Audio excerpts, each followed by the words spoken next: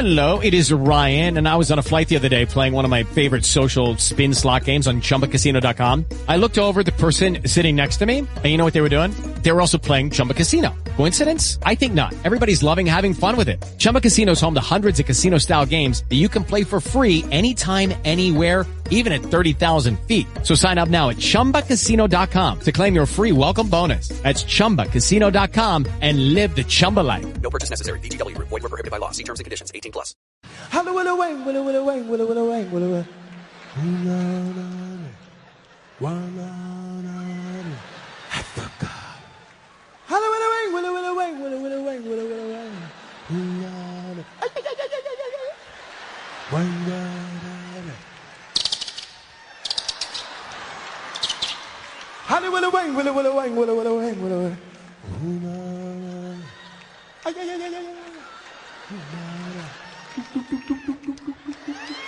Africa, do you feel it?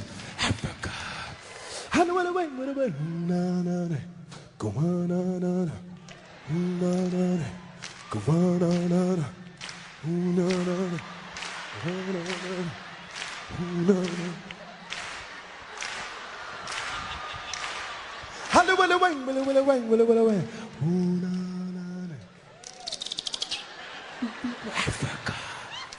Africa. Have any of you ever been to Africa, back to the motherland? That's something. When I went to Zimbabwe, it's a new country, right? It's about 3 years old now, because it used to be Rhodesia before they killed all them white motherfuckers over. It's the only country I've ever been to. Black people kicked ass over there. 7 years, they killed motherfuckers, Jack. They happy, too. You walk down the street, they just smiling. Hello. Oh, they don't fuck with us no more, no.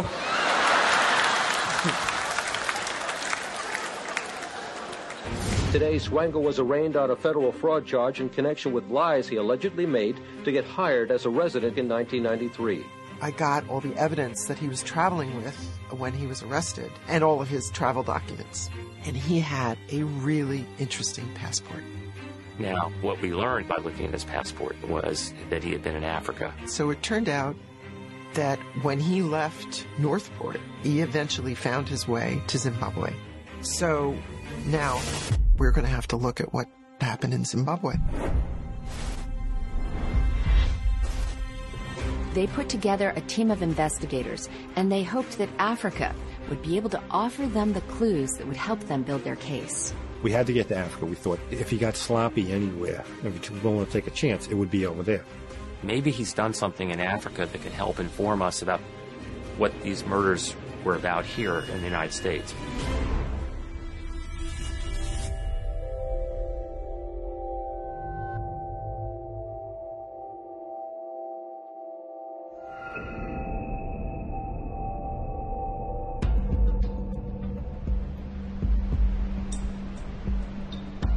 Zimbabwe is the most beautiful country in the world. I'm not ashamed to say that. It's a world of wonders. It's a beautiful country.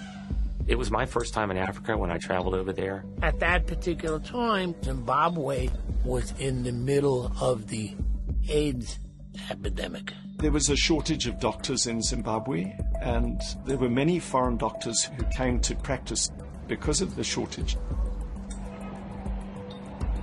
Michael had come through the Evangelical Lutheran Church, and there was a pathway for bringing foreign doctors over. When he got to Africa, people at the hospital asked him, "What's your background? Why are you coming here?" And he would tell them, "Well, I've been so blessed, I think it's time I gave back." And people were dying to hear that and believe it.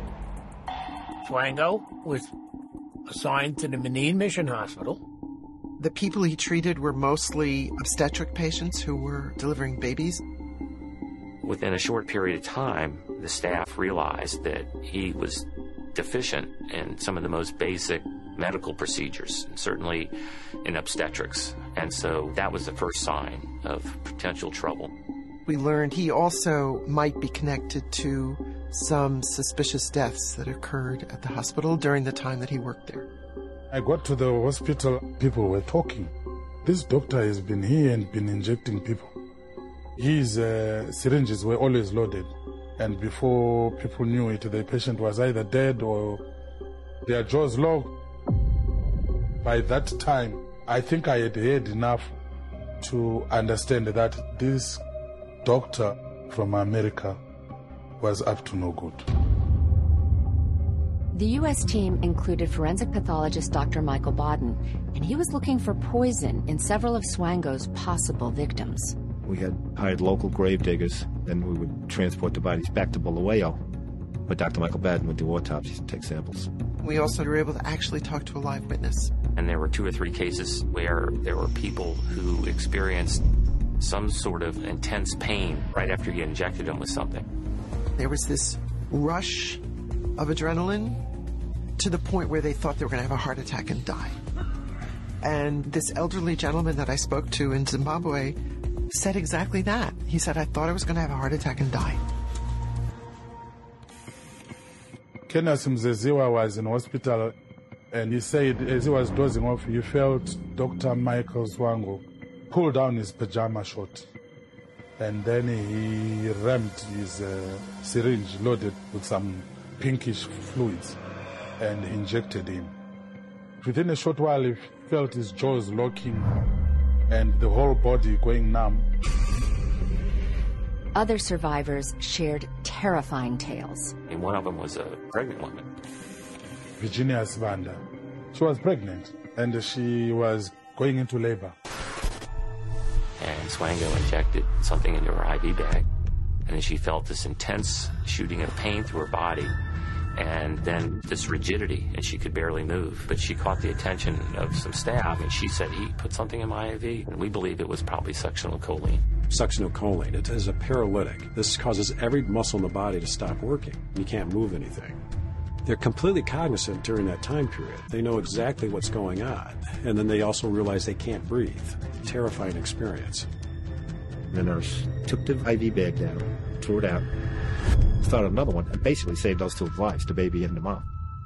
And at that point, there was an investigation, and he was suspended from working in the hospital. And he hired an attorney to fight his suspension from the hospital. I then started representing him, and seeing these bizarre allegations leveled against him, I then said to him, well, I need to see your professional qualifications to prove that you are a competent doctor. And that was never forthcoming. And I kept asking him, and he gave a variety of excuses, to such an extent that by the time we got to the labor hearing, I was starting to question the veracity of what he's saying. The FBI learned that during the 2 years that Dr. Michael Swango lived in Africa, he not only worked for, but also volunteered at, several hospitals throughout Zimbabwe. And the alleged misdeeds were not just happening inside hospital walls. Here's a guy who has been poisoning people around the United States and now in Africa. He showed himself to use arsenic in the Quincy case. So right away, you know, that's something you're always going to have to look for. We found 5 girlfriends. We asked them, you know, when you were with him, did you ever get sick? And one by one, they all went, wait a minute. Oh, my God. And they realized they had the same symptoms as Brent Husband and all these others that were poisoned with arsenic. At the end of their investigation, Zimbabwe authorities had uncovered enough evidence of poisoning to charge Dr. Michael Swango with 5 counts of murder. So let's spell it on, spell it on, spell it on out. A-F-R-I-C-A. Angola, Soweto, Zimbabwe, Tanzania, Zambia, Mozambique, and Botswana. So let us speak about the motherland. We have had the sneakiest representation for the so-called 50-year anniversary of hip-hop, even within the Catherine Massey Book Club. Way back when we were doing Sue Klebold, we had It Ain't My Fault, right? Then, even in Swango, we had KRS-One, Zach De La Roca, Last Emperor, CIA Criminals in Action, and even Stetsasonic. 50 years of so-called hip-hop. Who knows how many years of white supremacy racism. Catherine Massey Book Club, Context of White Supremacy. Today's date, Thursday, December 7, 2023. So I have been told, our penultimate session on James B. Stewart's Blind Eye. We're picking up on chapter 11, very beginning. Much obliged to Jamie Foxx, the late, great Richard Pryor, Cowbell. The audio that we heard after those two was from the documentary Very Scary People Part 2 about the mysterious Dr. Swango. That segment, we heard Michael Baden. How many times have we heard Michael Baden? So he testified in the O.J. Simpson trial. He was brought in and wrote about Joseph G. Christopher. Joey 22, remember he talked about the sexual attraction and the similarity between the victims. Read that chapter from his book. He also, just my personal interest, investigated the assassination of John F. Kennedy and a number of other cases. I believe even Medgar Evers. He would definitely be a white person that I would enjoy talking to. Forensic psychologist. We also heard the late, great Foster Dongozi, who will be quoted in this book, black male journalist in Zimbabwe, who came to do really great work covering this case. He's quoted in the book. I think James B. Stewart might have spoke to him directly. He's the person who talked about Zimbabwe being such a beautiful place. I am hoping to try to get copies of his reports. I think that would make for great reading, just to see, how did he understand white supremacy, racism, and how was that interjected in his coverage of the Michael Swango case over in Zimbabwe. But the great Foster Dongozi, who passed away in 2020. We had the girlfriends. Man, they said they went and started talking to girlfriends and asking for the symptoms. I would have known, did he have black girlfriends, non-white girlfriends, while he was on the continent?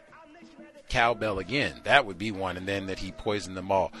We will hear from James B. Stewart after the audio segment concludes. It's going to be, our listener talked about him being a gay white male. He gave a speech at DePaul University for their graduation way back in 2012, where he talks about being a gay white male. So we'll play that just for context of second times we've had white male authors, gay white male authors, writing about white serial killers and even talking about how attractive and the sexual prowess that they have. Dave Cullen too had that shooting at UNLV this week. UNLV, that is the Rebels. Whew. Anyway, quickly before we get to the report, so this is from the Argus Leader. This is a South Dakota newspaper. Sunday, December 27, 1992, Swango support was a comfort. University of South Dakota Medical School dismissed Dr. Swango from its residency program in December, 5 months after he had begun working there. In 3 Sioux Falls hospital, school officials contend that Swango, 38, was not forthright and misled them on information he provided concerning his 1985 conviction for poisoning 6 co-workers while he was a paramedic in Quincy, Illinois. He served 2.5 years in prison for that conviction. As a result of Swango's past coming to light, USD officials now are working on new rules to keep felons out of school programs. Whether they succeed with Swango is another matter. He is fighting his dismissal. Steve Young writes, in the end, as her husband lay dying of cancer in Sioux Valley Hospital, Cindy Childress had neither the time nor reason to suspect Dr. Michael Swango's past. It was late September. Randy Childress' brain cancer was in its final hours. The family's last hope, a trip to Reno, Nevada for homeopathic treatment, had proven futile. Now, back at Sioux Valley, came the painful process of letting go, and no one gathered there had the faintest idea about the controversial doctor in their midst. I don't know what happened in his past, Cindy Childress says today of Swango, who was dismissed December 2 from his residency position at the University of South Dakota Medical School for failing to fully divulge a 1985 felony conviction. I just know the 4 days he spent with us when Randy was dying and how caring and comforting he was great. Those kind of accolades have been few, since the public began learning about Swango's conviction for trying to poison 6 co-workers while he was a paramedic in Quincy, Illinois. Contrary, I read a different news report saying the same thing last week. Swango, 38, spent 2.5 years in prison on that conviction. He also was suspected in the deaths of several patients while an intern at Ohio State University hospitals in 1983, though never charged. As a result of those revelations, USD is looking at its process for accepting applicants into the residency program. But Cindy Childress's assessment of the man who helped care for her former carpenter husband from Alvord, Iowa, has not changed. In 2.5 years of fighting this, there are so many doctors we dealt with that treated us simply as numbers, as there were good physicians, says Childress, 36. Dr. Swango impressed me as being one of those who was very caring and very compassionate. For the few days that they were at Sioux Valley until her husband died September 24, Swango came in to see them 4 or 5 times a day, Childress says. He took time to know their 4 children, she says, and when the family decided to end life support, Swango stayed with them from the time the tubes and machines were removed until Randy Childress died. News of his troubles floored Cindy Childress at first and concerned her, but after talking to friends and nurses at the hospital about Swango's time with her husband, I believe our best interests, both Randy's and mine, were always utmost in his mind, she says. I think he did everything he could, and she appreciates that. I'm not his judge. I don't think anyone can be his judge. That's what the last white woman said. Childress said, I just know that when someone makes that kind of impression on you in a difficult time in your life, you want to try to keep it. The way he treated us was a real comfort. Cindy Childress, and she has a picture of good old Randy with her. I was even looking to see if she was going to have a picture of old Mike 00 in there too, hooked up with the children and everything. Like I got 7 Up for everybody. Here you go for the children. Catherine Massey Book Club. What do it mean to be white? People don't talk that nice about me, and I ain't poisoned nobody, I promise you.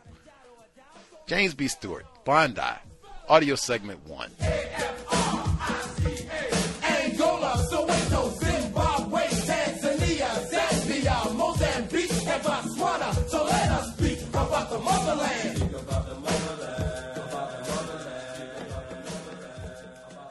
Chapter 11. David Coulthart, then 38, tall, slender, sandy-haired, and articulate, seems at first glance the embodiment of Bulawayo's colonial British heritage. But he is, in fact, Zimbabwe's most prominent human rights lawyer, especially that, under the oppressive regime of Robert Mugabe, has kept him in constant demand.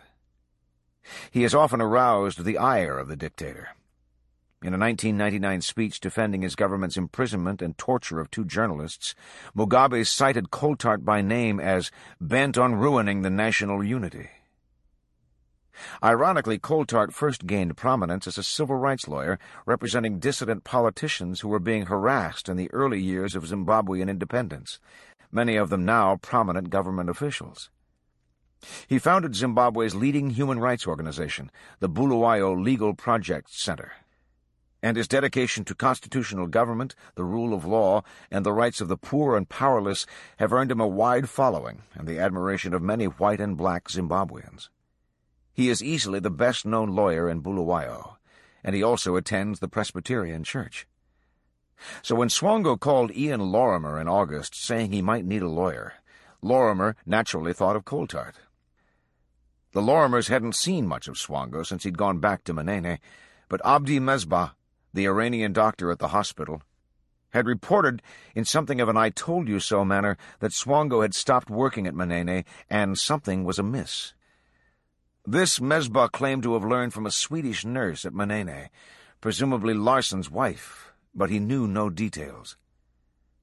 When Swango himself called the Lorimers from Manene, he told them only that something had gone wrong and he needed a lawyer.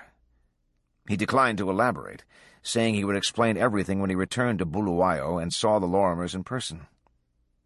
Ian was curious, but not all that surprised that things hadn't worked out for Swango. He knew how isolated Manene was, and how different the bush culture. Swango arrived at Coulthardt's office on the 4th floor of the Haddon and Sly building in downtown Bulawayo on August 23rd. The blond young doctor struck Coulthard as quiet, almost timid, but idealistic and determined to clear his name. He said that he had been summarily suspended by the provincial minister of health without being told any specific charges or given any opportunity to respond. All he knew, he said, was that he was accused of having given some patients injections that caused ill effects, and that he was being unfairly blamed for the deaths of a few patients who had died of natural causes. He added that the police had come to his house at Manene armed with a search warrant and had seized a quantity of drugs he kept there. "Why did you have drugs in your cottage?" Coulthard asked, immediately concerned that the case might involve narcotics. Swango replied that since he was coming to darkest Africa, he had brought a selection of drugs that he thought might be unavailable at the mission hospital. Coulthard was impressed that Swango had gone to such trouble, personally carrying drugs into the country. As a lawyer trained to judge the credibility of witnesses, Coulthard found Swango earnest and believable. But he was more impressed by the glowing letters of recommendation Swango produced from Doctors Oliver and King at Impilo Hospital. Oliver, in particular, was a friend of Coulthardt's and a fellow member of the Presbyterian Church. Coulthard knew nothing about Manene Mission Hospital, but he had heard of some factional feuds within the Evangelical Lutheran Church. He thought Swango's troubles might possibly be related. Then again, this might be a case of reverse discrimination against a white American doctor. Such situations were common in post-independence Zimbabwe. Coulthard thought Swango idealistic and probably naive, someone who didn't understand the local culture and was in turn misunderstood. He thought it would be a terrible precedent if a promising young doctor were unfairly driven from Zimbabwe at a time the country so desperately needed doctors. So Coulthard agreed to represent Swango, thus lending his considerable prestige to Swango's cause. Swango seemed relieved and agreed to pay the firm's fees in cash. In any event, to Coulthard the charges seemed vague and far-fetched. The next day he sent a letter to the police in Gweru demanding to know on what grounds they had searched Swango's residence and to learn the details of any charges they anticipated filing. He complained that his client had been confronted with unspecified allegations to the effect that he had injected patients with the wrong drugs that caused a bad effect. Coulthard said he would appreciate precise details at your earliest convenience. The police replied on September 9th, writing that precise details will be forthcoming in a matter of days. But 9 days later, Coulthard received a letter saying that we are now unable to give details as the docket has been referred to a higher office for action. That higher office turned out to be Zimbabwe's Director of Public Prosecution, the equivalent of the Attorney General of the United States. But the evidence was still far from conclusive. Lab results from Margaret Jo's tissue, which had been sent to Bulawayo and then to Harare for testing, proved inconclusive. The pathologist pointed out that unless someone could indicate what substances were believed to have induced death, he had no way of proceeding. The same problem that had beset pathologists in the United States. Given the lack of physical evidence, the prosecutor's office had ordered the police to continue investigating and postponed any decision to file charges. None of this was known to Coulthard or Swango, and additional letters from Coulthard produced no further explanation. As time passed and no charges or evidence materialized, Coulthard began to suspect that this might indeed be a political case of anti-white discrimination against Swango. Coulthard knew of other cases. White safari operators were a recent example, in which people were arrested but never charged. In Coulthard's view, the practice was one of the worst abuses of the judicial system by the authoritarian Mugabe regime. Then, in October, Swango had received the letter from the Lutheran Church terminating his employment, a letter which also made no reference to any specific charges. Coulthard recognized as soon as Swango showed in the letter that Swango's termination was improper under Zimbabwean law. An employer may fire an employee only if the employee violates a code of conduct registered by the employer with the Department of Labor. Manene Mission Hospital had no such code. Few employers in Zimbabwe do. Absent such a code, the Lutheran Church was within its rights to suspend Swango, but it had to apply to the Labor Ministry for an order terminating his employment, a procedure that would have given Swango an opportunity to respond. The possibility that he was a pawn in a larger political drama was a theme Swango mentioned when he met with Ian Lorimer. As he'd promised, Swango offered Lorimer a detailed explanation of what had happened, describing 3 patients whose deaths had been blamed on him. One, he said, evidently referring to Philemon Chipoko, was a diabetic who became ill after an amputation on a Friday afternoon. Swango had happened to be on duty that weekend when he died, but the man wasn't his patient. Chipoko actually died on a Tuesday. The second, evidently Margaret Jo, was a woman experiencing severe bleeding after a miscarriage. Again, she was not Swango's patient, but had died while he was on duty. And the third account Swango gave was a highly abridged version of Edith Ngwenya's death. Swango said Ngwenya had worked for him, that he'd visited her socially, and that after she complained of abdominal pain, he'd insisted that she be admitted. But neither he nor Dr. Zashiri had been able to diagnose her illness before she died. Nurses unfairly suspected, he said, that he had given her a drug, which he denied. Because he was a white doctor, he said, he was being made a scapegoat for every death in the hospital. Swango's account made selective use of the facts, and naturally Lorimer had no way of knowing that he had already told inconsistent versions of the same stories to the nurses, denying any injections, and the police, claiming he had injected water. Lorimer and his colleagues at Mpilo found Swango's account plausible, though Lorimer did think it odd that none of the doctors at Manene had been able to diagnose Ngwenya.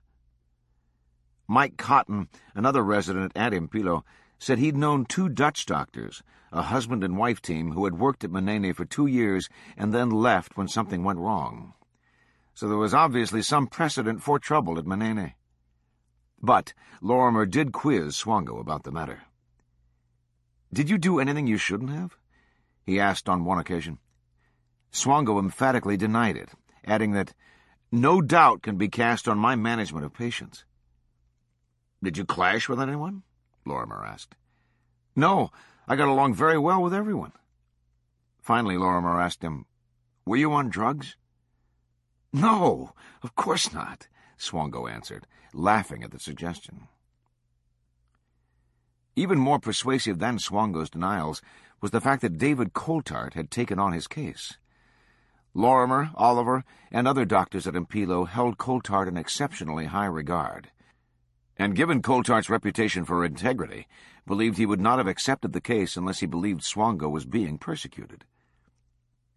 So when Swango said he'd like to practice medicine again at Mpilo, Lorimer and others on the medical staff were, for the most part, enthusiastic. Lorimer went to Mpilo's director, Dr. Chaibva, and argued that Swango should be hired despite having been dismissed from Manene. Mpilo was desperately understaffed, and even if Swango couldn't handle everything, at least the other residents would only have to be on call every 4th night rather than every 3rd. Swango was better than no doctor at all. Dr. Oliver, too, urged Chaibva to hire him. Finally, Swango himself went to Chaibva and said he would be willing to work without pay if the hospital would provide living quarters. Chaibva asked him what had happened at Manene, and Swango told him he didn't get along with church officials. But Chaibva said he'd have to get some kind of explanation from Manene. The next day, Chaibva called Zashiri, saying that Dr. Swango had volunteered to work at Mpilo and that the hospital was short of staff. Zashiri was silent, which Chaibva found odd. Finally, Zashiri said, "If I were you, I would not employ him." "Why not?" Chaibva asked. Again there was a pause. "It's under investigation," Zashiri said. Chaiba again tried to get an explanation, but Zashiri would say nothing more, repeating only that if it were up to him, he would not hire Swango. Despite this admonition, Chaiba made no further inquiries about what had transpired at Manene. He assumed, as his staff doctors had, that the problems had arisen from disputes over religious doctrine, not medical matters. And in any event, Swango's license to practice medicine was still in effect. Chaiba restored Swango's hospital privileges, and Swango took up his duties at Impilo. He began living in a room that had been used for residents when they stayed at the hospital overnight. It had a private bath and a separate entrance, and it also provided immediate and discreet access to the hospital wards at any hour of the day or night. By actually taking up residence in the hospital, Swango could now reach virtually every patient without being noticed by other members of the staff. In no time, it seemed, Swango resumed his congenial life in Bulawayo. The weekly prayer meetings at the Presbyterian Church, the volleyball and table tennis games, the visits to the Lorimers and the Myrtles. He even babysat for Lorimer's infant daughter, Ashley. People thought it laudable that he was willing to work without pay at Impilo. He threw himself into his job, carefully writing down the full names of all his patients so he could greet them by their first names. He became an advocate for patients' rights, arguing, for example, that people were having to wait too long before having operations once their conditions were diagnosed. Though they had been curious when he first arrived, no one now thought it odd that Swango, who could presumably go anywhere and earn a handsome living, was working without pay and living in a room in the hospital. But word of the mysterious deaths at Manene, already widespread in the Mbarangwa region, inevitably reached a wider audience in Bulawayo. In mid-January, a local newspaper, the Sunday News, ran an unbylined article with the headline, "Expat Doctor Experimenting on Patients," the first published account of Swango's activities in Africa. The article read, "An expatriate doctor at a hospital in Mbarangwa is alleged to have been experimenting with some drugs on patients, resulting in the death of 3 of them, the Sunday News has learned. The doctor, who is white, has since been relieved of his duties, and it is reliably understood that he was arrested by members of the Criminal Investigations Department and is still in the country, helping police with investigations. Sources said the doctor was using drugs imported from his country on patients, especially women. 3 people died as a result, but the Sunday News could not establish whether the deceased were all women. Officers from the CID have carried out their investigations as far as Gweru Central Hospital. Though there weren't many white doctors in Mbarangwa, the article didn't mention names, or even the doctor's nationality, and was both sketchy and inaccurate. It didn't alarm Lorimer and the other doctors at Impilo, who were already aware of Swango's dismissal, nor were there any follow-up articles. Then one evening Lorimer's mother phoned him from Harare, where that day she had had lunch with someone who worked in the Ministry of Health. When Mrs. Lorimer mentioned that her son was a resident at Impilo Hospital, the health official had told her about an American doctor who had interned there, who had done some terrible things at Manene Hospital, including administering poisonous injections. Mrs. Lorimer had immediately recognized that the doctor must be Dr. Swango, Ian's friend. "I don't believe it," Lorimer told his mother, dismissing the stories as preposterous rumors. "It's all political, and he's being framed." He insisted that he knew Swango well enough to trust his instincts, and his mother seemed satisfied. Still, her last words to him in the conversation were, "Be careful. Beware." The next day Lorimer did say something to Swango to the effect that there were rumors he had injected people at Manene, which was odd since doctors generally don't administer injections. "Did you ever give injections?" Lorimer asked him. "Did you ever experiment with poisons?" Swango seemed shocked and genuinely puzzled. "No," he said, shaking his head emphatically, adding only that he had occasionally administered intravenous antibiotics because some of the nurses were nervous about doing it. But the Iranian doctor, Mesbah, was also continuing to raise concerns about what had happened at Manene, based on second-hand accounts he was hearing from the nursing staff. Finally, Mike Cotton said he'd go to Manene and investigate himself.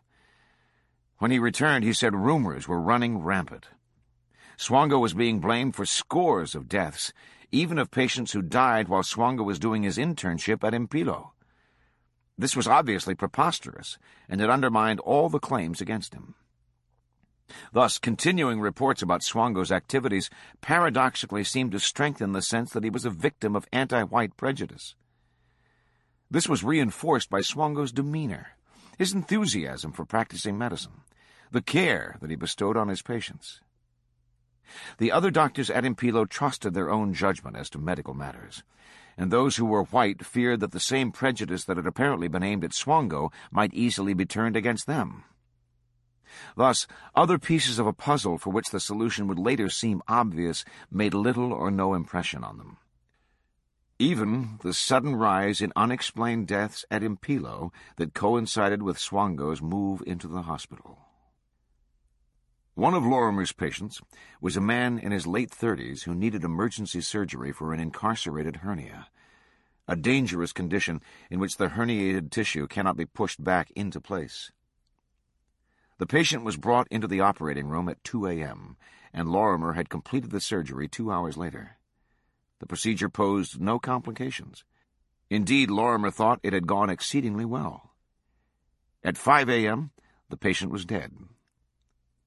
Swango wasn't involved with the patient, but he was in the hospital that night, and along with Lorimer, expressed bafflement at the sudden death.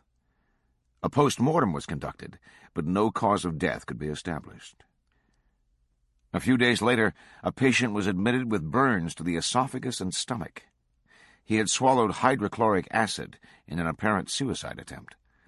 He was placed on a fluid diet and, a week later, seemed to be recovering. Lorimer decided that a feeding tube should be inserted through a small incision in the abdomen just below the stomach. It was a simple operation, and Lorimer had Swango assist him. The surgery was uneventful, and the patient seemed fine. 3 days after the tube was inserted, the patient died. Again, no cause of death could be established. Several other doctors found similar mysterious deaths among their patients. But in the rush of hospital life, and with the hospital so understaffed, no one compared notes or spotted a pattern. But finally, Dr. Cotton raised a concern. A 14-year-old boy had been admitted to intensive care after suffering an auto accident. Swango was on duty when the teenager was admitted and treated him. Indeed, trauma injuries were one of Swango's few strong areas of practice, and he'd recently been credited with saving the life of another teenager injured in a similar accident. Cotton subsequently oversaw the boy's progress and thought he was improving rapidly. Then the patient suddenly died. Given the nature of the rumors from Manene, it was perhaps inevitable that eventually Swango would be linked to the deaths at Impilo. I wonder if Mike was somehow involved, Cotton mused to Lorimer after discussing the mysterious case. But the two concluded it was impossible. Hadn't Swango just saved another teenager in similar circumstances? Despite the problems at Manene, the long hours at Impilo, and his cramped living conditions, Swango himself seemed happier than ever, delighted to be back at Bulawayo. Although he had been dating a black nurse at Impilo, he now seemed smitten by a thin, dark-haired young woman with 2 children, Leanne Payne, who had recently moved back to Bulawayo to live with her parents after separating from her husband in South Africa. He brought her to services at the Presbyterian Church, introduced her to the Lorimers and Myrtles, and spent extended periods of time with her and her young children. Swango would often speak to the Lorimers about what a difficult time Leanne was having. Her husband, he claimed, had been abusive, but her parents were strongly opposed to divorce and didn't approve of her dating Swango. But neither did they seem all that pleased that she had come back to live with them, especially her father, who often complained about the children, Swango said. At one point, Swango told Lorimer that he felt so sorry for her, given what she'd been through, that he had offered to pay for some therapy for her. He asked Lorimer for the names of some psychologists or counselors who might be able to help. Ian Lorimer wasn't sure that Leanne felt as strongly about Swango as he did about her. While she was obviously shaken by the apparent failure of her marriage and needed a friend, Lorimer thought that Swango often dominated her in conversation and seemed to want to control her movements, the very kind of relationship-threatening behavior that was discussed at the Lorimers' marriage seminars. Leanne mentioned this to the Lorimers on occasion, and also that Swango talked too much, a problem the Lorimers were familiar with. But these seemed minor complaints. Much as the Lorimers enjoyed the company of Swango, they did find some of his tastes somewhat peculiar, especially for a professed Christian. On one occasion, the Lorimers rented the movie Pulp Fiction, because Swango said it had been a popular and critical success in America and had revived John Travolta's career. They invited Swango to watch it with them. The film was exceedingly violent and bloody, with a particularly intense sequence of sadomasochistic torture. Within 10 minutes, the Lorimers were horrified and wanted to turn off the tape. But Swango was fascinated, insisted on watching, and said afterwards that he loved the film. They ascribed his enthusiasm to the fact that Swango was a film buff. He attended every film festival in Bulawayo. He seemed to know every classic movie and devoured reviews of new films in Time and Newsweek. He watched 12 Angry Men, the 1957 film about a murder trial, with the Lorimers, and proclaimed it a brilliant film, which he'd like to see again. He was also wildly enthusiastic about 2 films that became available on video while he was in Bulawayo. One was The Shawshank Redemption, a critically acclaimed 1994 film in which a young banker is unjustly sent to prison for the murder of his wife and his wife's lover. But his favorite, he often said, was 4 Weddings and a Funeral, which he described with delight as a sleeper, a film that Hollywood hadn't expected to do well, but had taken the movie world by storm. Nominated along with Shawshank Redemption for an Academy Award for Best Picture, the film features Hugh Grant as a young man whose own romance unfolds in the settings of his friends' weddings. But for many viewers, the film's most moving sequence concerned the sudden death and the funeral of another character. Violence and death often surfaced one way or another in conversations with Swango. One evening, Swango gave the Lorimers copies of an article he had clipped from the South African edition of Reader's Digest and insisted that they read it. He continued to pester them about it until they said they had. The article, Stalking Evil, was an excerpt from a book by John Douglas, an FBI agent who, the article said, did nothing less than peer into the minds of serial killers and rapists. Douglas had been instrumental in developing psychological profiling as a technique in solving serial crimes, and as part of his work had interviewed numerous convicted serial killers. As Douglas wrote in the article, "It used to be that most crimes, particularly violent crimes like homicide, happened between people who knew each other, and resulted from feelings that we can all experience: anger, greed, jealousy, revenge. But these days more and more crimes are being committed by and against strangers. In recent years, a dangerous type of violent criminal has become more common, the serial offender. Because their victims are strangers and their motivations are complex, serial killers and rapists are the most difficult to catch of all violent criminals." The article surveyed a number of murders in which Douglas had been involved. While no clear psychological pattern emerged among the perpetrators, several were above average in intelligence. All but one were white. Some were the children of a domineering mother and physically abusive father, and some had suffered chronic bedwetting as children. And Douglas insisted that no matter how peculiar they may be, all serial killers establish a pattern that can eventually identify them. No matter how such a serial killer throws us off his track, he's still going to give us behavioral clues to work with, whether he intends to or not, Douglas wrote. And, he concluded, I learned that even the smartest, most clever criminals are vulnerable. It doesn't matter how shrewd or experienced they are. And it doesn't even matter if they know about our techniques. They can all be gotten to. It's just a matter of figuring out how. Ian and Cheryl read the article, found it mildly interesting, and wondered why Swango had gone to such efforts to share it with them. Swango's reputation at Impilo was now so solid that on March 4th, Dr. Oliver, at David Coulthard's request, wrote another glowing letter of recommendation for him, one that could be used in a suit against the Evangelical Lutheran Church. Coulthard had still gotten no further explanation from the police. 8 months later, on November 16th, he received a letter saying that the docket had long since been completed and that Swango should await the decision of the public prosecutor. But no charges were forthcoming, and the December letter went unanswered. Coulthard said that Swango himself could bring matters to a head by filing suit against the church, alleging wrongful discharge. While the Lutheran Church had told Coulthard that under no circumstances would it re-employ Swango, he might be able to collect damages and back pay. Swango was immediately enthusiastic, saying he wanted to go forward with the suit to clear his name. On the one hand, Swango's reaction was reassuring, since it would have been foolhardy to proceed if there were any truth to the reports from Manene. On the other hand, Coulthard at times wondered why Swango was going to such trouble and expense in an African country that was suffering so many problems and was not, after all, his native land.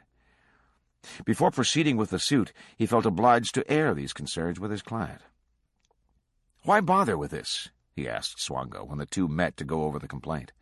"Why not go back to the U.S.? You are a medical doctor. You could practice anywhere." But Swango insisted he loved Zimbabwe and wanted to stay. And, almost shyly, he suggested a more important reason. He had fallen in love.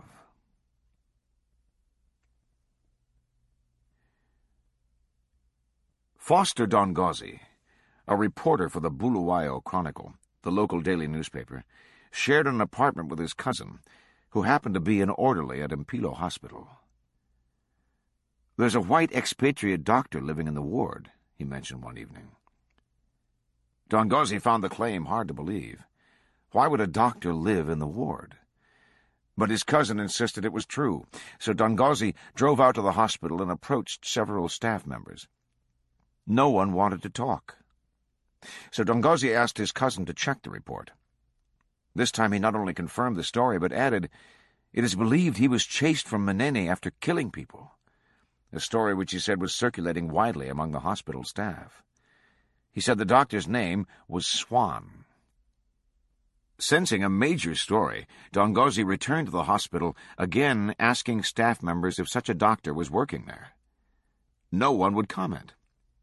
But several gave him cryptic smiles, and one urged him to speak to the hospital's superintendent.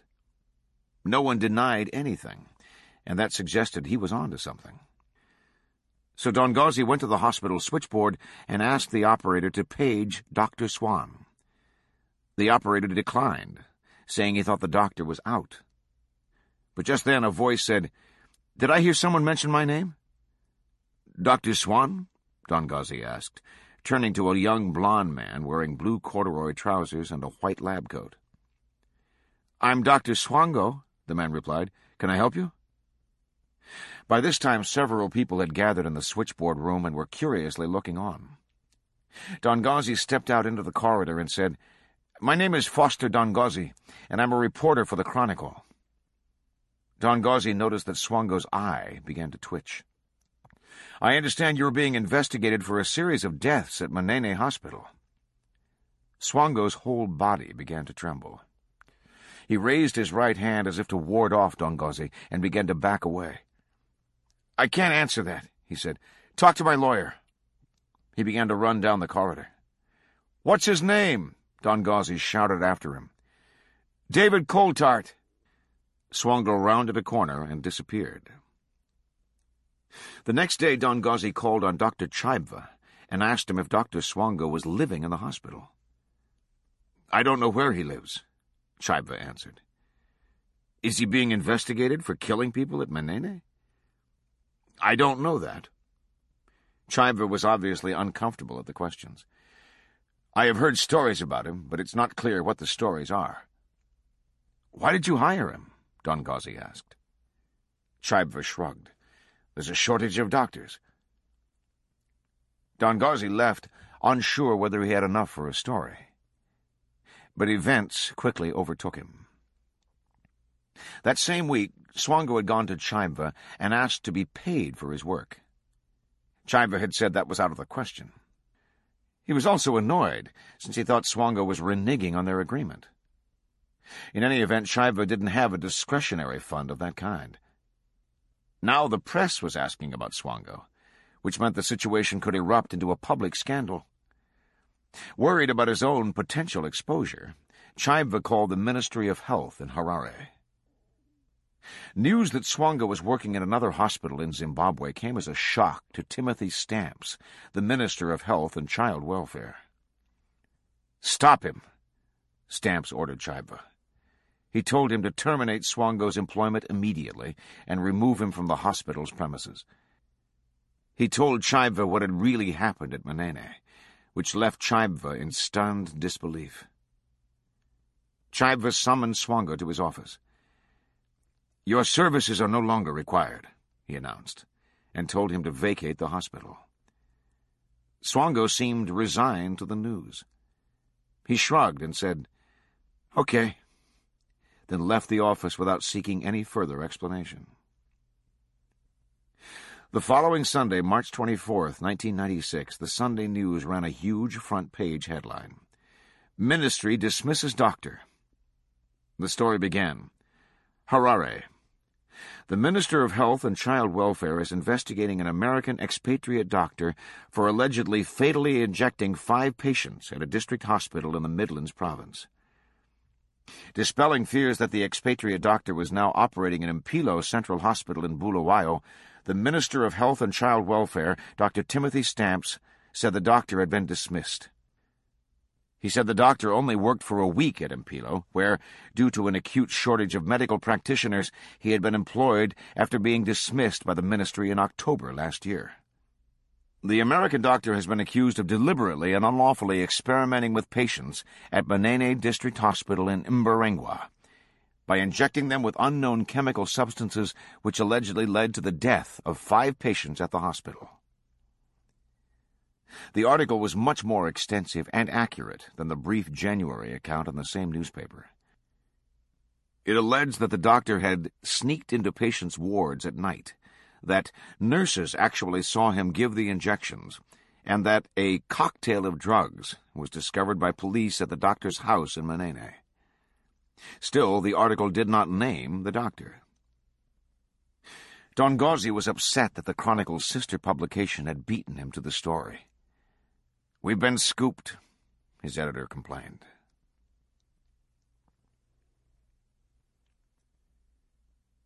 Chapter 12. Lynette O'Hare excused herself from the guests at her champagne brunch to answer the phone. Born in British Burma, O'Hare had moved to Rhodesia as a child. Tall, with erect posture, she had a dignified manner, impeccable manners, and an accent that all spoke of her colonial British background and her training at the London Academy of Music and Dramatic Art. She had the servants get out her best crystal and silver for the occasion, a farewell party for her daughter Paulette, who, at age 27, was leaving home and, like many other white Zimbabweans in recent years, moving to England. "Paulette," O'Hare called, "it's for you." Despite the festive trappings that morning in late March 1996, O'Hare was depressed that her only daughter was moving so far away. Her husband had died in 1990, and his hunting trophies, including the head of a water buffalo, hung on the walls. She'd become a certified public accountant, though her real loves were drama and speech, and she had taken a job at National Foods to support herself and their daughter. Now that Paulette was leaving, O'Hare would be left without close relatives at Bulawayo. Not that she was likely to be alone with time on her hands. She had 2 servants, Mary Chimwe and Elizabeth Corredo, who lived in a cottage next to the swimming pool, and were in the house most of the day, as well as a gardener who maintained the collection of flowering vines and plants in the walled gardens that surrounded her spacious house in Malandela, an attractive suburb just south of the Bulawayo Golf Club. O'Hare not only had her job, but was prominent in Bulawayo's influential Rotary Club and the Presbyterian Church, though she was contemplating conversion to Catholicism. She also gave private voice lessons. Still, she'd miss Paulette and her youthful circle of friends, who so often enlivened gatherings at the house. When Paulette returned from taking the call, she seemed delighted. "It's an American chap I know from Bible study," she told her mother. "Why don't you take him in?" Indeed, every Tuesday evening the Bible group joined hands to pray for one cause or another, and just the week before, Paulette had asked everyone to pray that someone nice would come to live with Mum. Paulette had pretty much convinced her mother that the solution to her anticipated loneliness was to find a suitable lodger, and now a possibility had presented itself. The gardener admitted Michael Swango through the front gates a few days later, on March 31st, 1996, and O'Hare met him at the door. She noticed a tick or squint that seemed to affect his right eye. She looked around to see what kind of car he drove, but there was none in sight. He introduced himself as Michael Swan. O'Hare invited him into the parlor, where the two sat down, and Corrado served them tea. O'Hare was immediately reassured when Swan told her he was a doctor, a profession that was not only eminently respectable, but would assure her of steady rental payments. He said he had been working at Mpilo Hospital and had come from America to help uplift the Africans, to do his part for humanity. She asked him his age, and he teasingly replied, "How old do you think I am?" 35, O'Hare guessed. "Oh, no," he answered in mock indignation. "I'm 27. "That's Paulette's age," O'Hare exclaimed, delighted that she would have someone her daughter's age around the house. It seemed that in no time Swan had ferreted out O'Hare's interest in military history, something that even some of her friends in Bulawayo didn't know about. He told her his father had had a military career, and then mentioned several books in the field he'd read. O'Hare was captivated. She proudly showed him her own extensive library, each book carefully shelved and catalogued. He exclaimed over her works of English literature, and told her that he loved everything English. That, too, delighted O'Hare, an unabashed Anglophile. Terms of Swango's lodging were quickly reached. O'Hare would provide a room, breakfast, and lunch. Lizzie Corrado and Mary Chimway would clean, provide linens, do the laundry, and cook for him. In return, he would pay 800 Zimbabwe dollars per month. He would also be responsible for buying his own meat for the evening meal. O'Hare gave him a choice of bedrooms, and he picked the one that had been Paulette's at the rear of the house. O'Hare found him charming, delightful, articulate, and well-read. She could hardly believe her good fortune. It seemed that Paulette's prayers had indeed been answered. Swango arrived the next day with 2 metal trunks, a large duffel bag, and a backpack. Corrado and Chimway had moved Paulette's furniture out of the room Swango had chosen, but now he changed his mind, saying he preferred the room at the front of the house, directly adjacent to O'Hare's corner bedroom. The 2 women were annoyed, because they had to shift the heavy furniture again, and Swango neither offered to help nor even thanked them when they had finished. Indeed, O'Hare's servants took an almost instant dislike to Swango, a feeling that hardened as he proceeded to give them orders, act rude and unfriendly, and never express any appreciation for their efforts. But none of this was apparent to O'Hare, who was so pleased with her new lodger that she began inviting him to share dinner with her. They would discuss books. Both turned out to be avid fans of political novelist Alan Drury, author of Advise and Consent, and current events, which they would typically discuss after watching the evening news while sipping a cocktail, often prepared by Swango.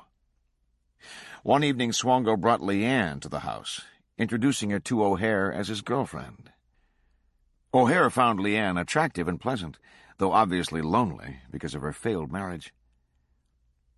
O'Hare did notice, however, that Swango never seemed to be at work at the hospital, or anywhere else for that matter. Corrado and Chimway reported that he spent most of his days in the house. "Are you taking a leave?" she asked one evening. "No," he replied. "I'm waiting for my work permit to come through." This sounded plausible to O'Hare, who, like many white Zimbabweans, had been appalled by the decline in administrative efficiency since independence. She gave the matter little further thought, assuming the permit would arrive in due course. She hadn't noticed the article in the Sunday News, which appeared the same day as the brunch. Another reason that Swango was home so often was that Leanne had curtailed their visits and outings. Her husband was coming from South Africa to visit the children, and she said she thought it best if Swango wasn't around when he arrived. When he told Lorimer this news, Swango seemed incredulous. He couldn't believe that Leanne would banish him in favor of her husband, who'd been so abusive to her. Though he was upset, he remained confident that Leanne would come to her senses, as he saw it, and resume their relationship as soon as the husband left. But during the visit, Leanne phoned to tell Swango that she and her husband might reconcile, as her parents hoped they would do.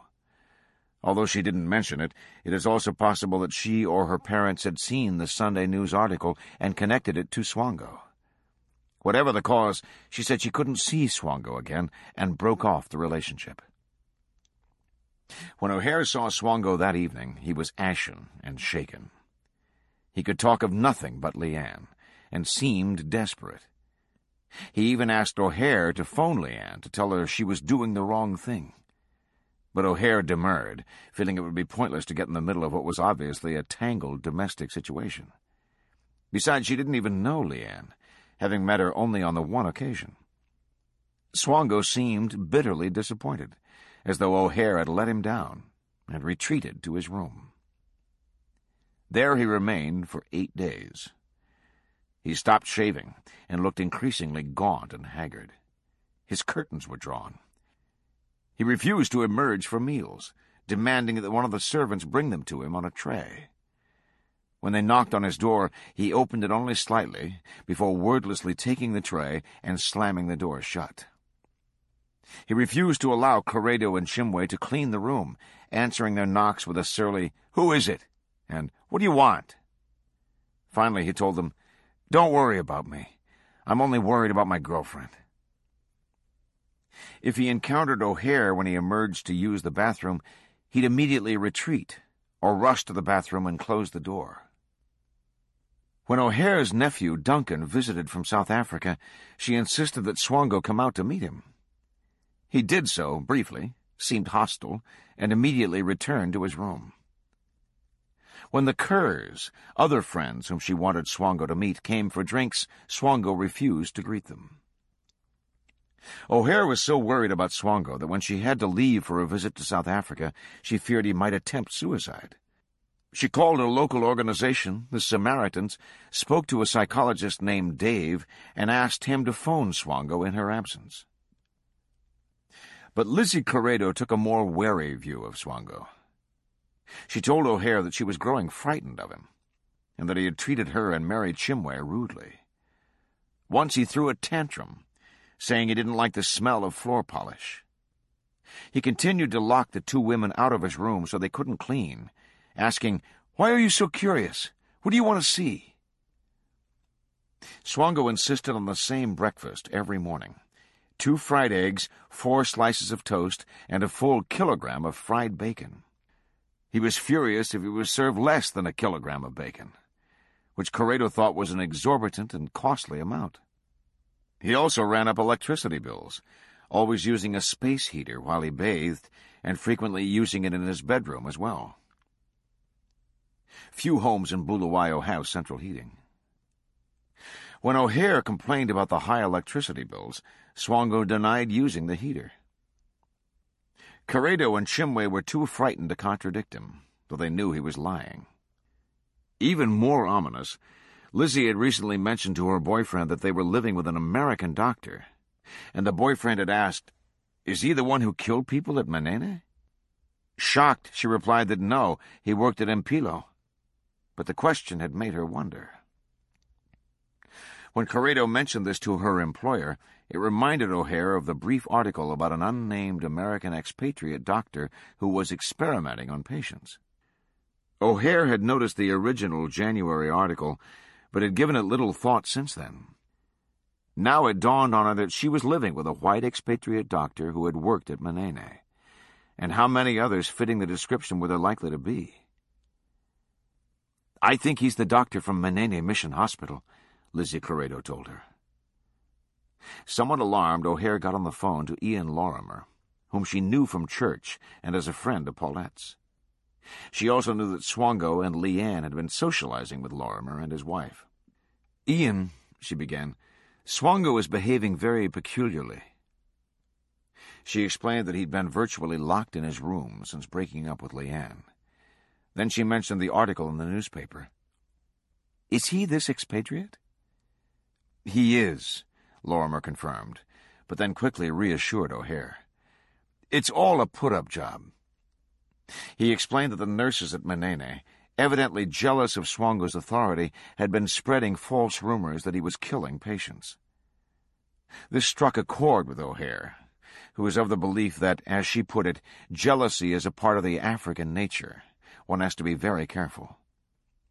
She had read of a recent episode in Harare, in which a white anesthetist had been accused of experimenting on patients. The case was widely viewed as one of discrimination against white doctors. But what clinched the matter for O'Hare was that Lorimer told her that David Coulthard was representing Swango, and that he was suing Menene Hospital. O'Hare thought the world of Coulthard. It was inconceivable he'd represent someone unless he had a good case. Now she assumed that she knew why the newspaper hadn't printed Swango's name. It wouldn't dare to if he was represented by Coulthard. Immensely relieved, O'Hare nonetheless took advantage of the conversation to get a message to Swango through Lorimer. "He's upsetting my domestics," she said. "I wish you'd say something to him." The next day, having spoken to Lorimer, Swango emerged from his isolation to join O'Hare at breakfast. He had showered and shaved. "I understand you're worried," he said reassuringly. When she explained that she was indeed upset by his recent isolation and state of mind, and then had read the newspaper article, he offered much the same explanation that Lorimer had. The nurses at Menene had grown jealous, he said. That same morning he apologized to Lizzie Corrado and Mary Chimway. O'Hare felt her heart go out to this poor, young, idealistic doctor who was being persecuted, and she chastised Corrado for her dark suspicions. "If you were educated," O'Hare told her dismissively, "you would understand." In Newton West, a Bulawayo suburb south and west of O'Hare's house, life lately hadn't been easy for Joanna Daly. Recently separated from her husband, Steve, she was trying to keep divorce proceedings amicable. But he had taken up with another woman, a situation made all the more painful by his proximity. He was living in the servants' cottage on the property, while Joanna and the 4 children, all boys, ages 2 through 8, remained in the spacious ranch house with its kidney-shaped pool. With the often boisterous young children on her hands, Joanna couldn't think of getting a job outside the home, so she had begun a dressmaking business in the former sunroom. She could no longer afford the maids who once occupied the cottage, and had only a part-time gardener and handyman to help around the house. Her days seemed an unending sequence of cooking, laundry, and sewing, and she was barely making ends meet.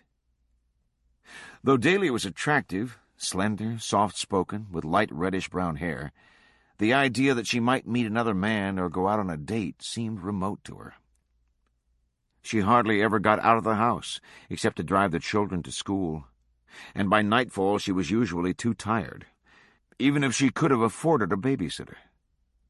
So she was floored when Karen Kerr, Steve's sister, invited her to dinner late in June 1996, saying that there was a nice man she wanted Joanna to meet.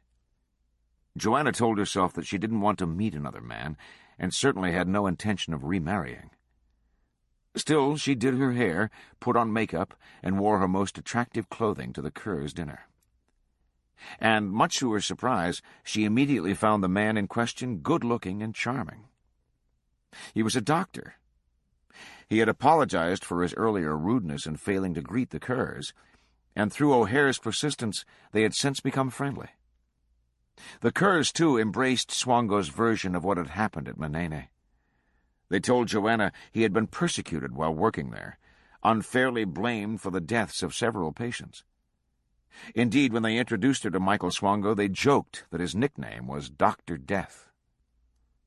Swango seemed instantly attracted to Joanna. Showing the same unerring instinct he had with O'Hare, he quickly discovered that both her father and uncle were career officers in the British military, and then told her all about his own military upbringing. His father served as a colonel in the army in Vietnam. The family had moved frequently. His father was authoritarian and was absent from the home for long periods. All of this Joanna could relate to. Her own father had been harsh and domineering, often belittling her achievements, scoffing at notions of women's rights. He had made her feel that her only option in life was to marry, have children, and be a housewife, which was what she had done. As she put it, "I'm used to being dictated to." But she needed to say very little. Swango kept up a monologue throughout the evening and never allowed his attention to stray. Her head was spinning from the attention.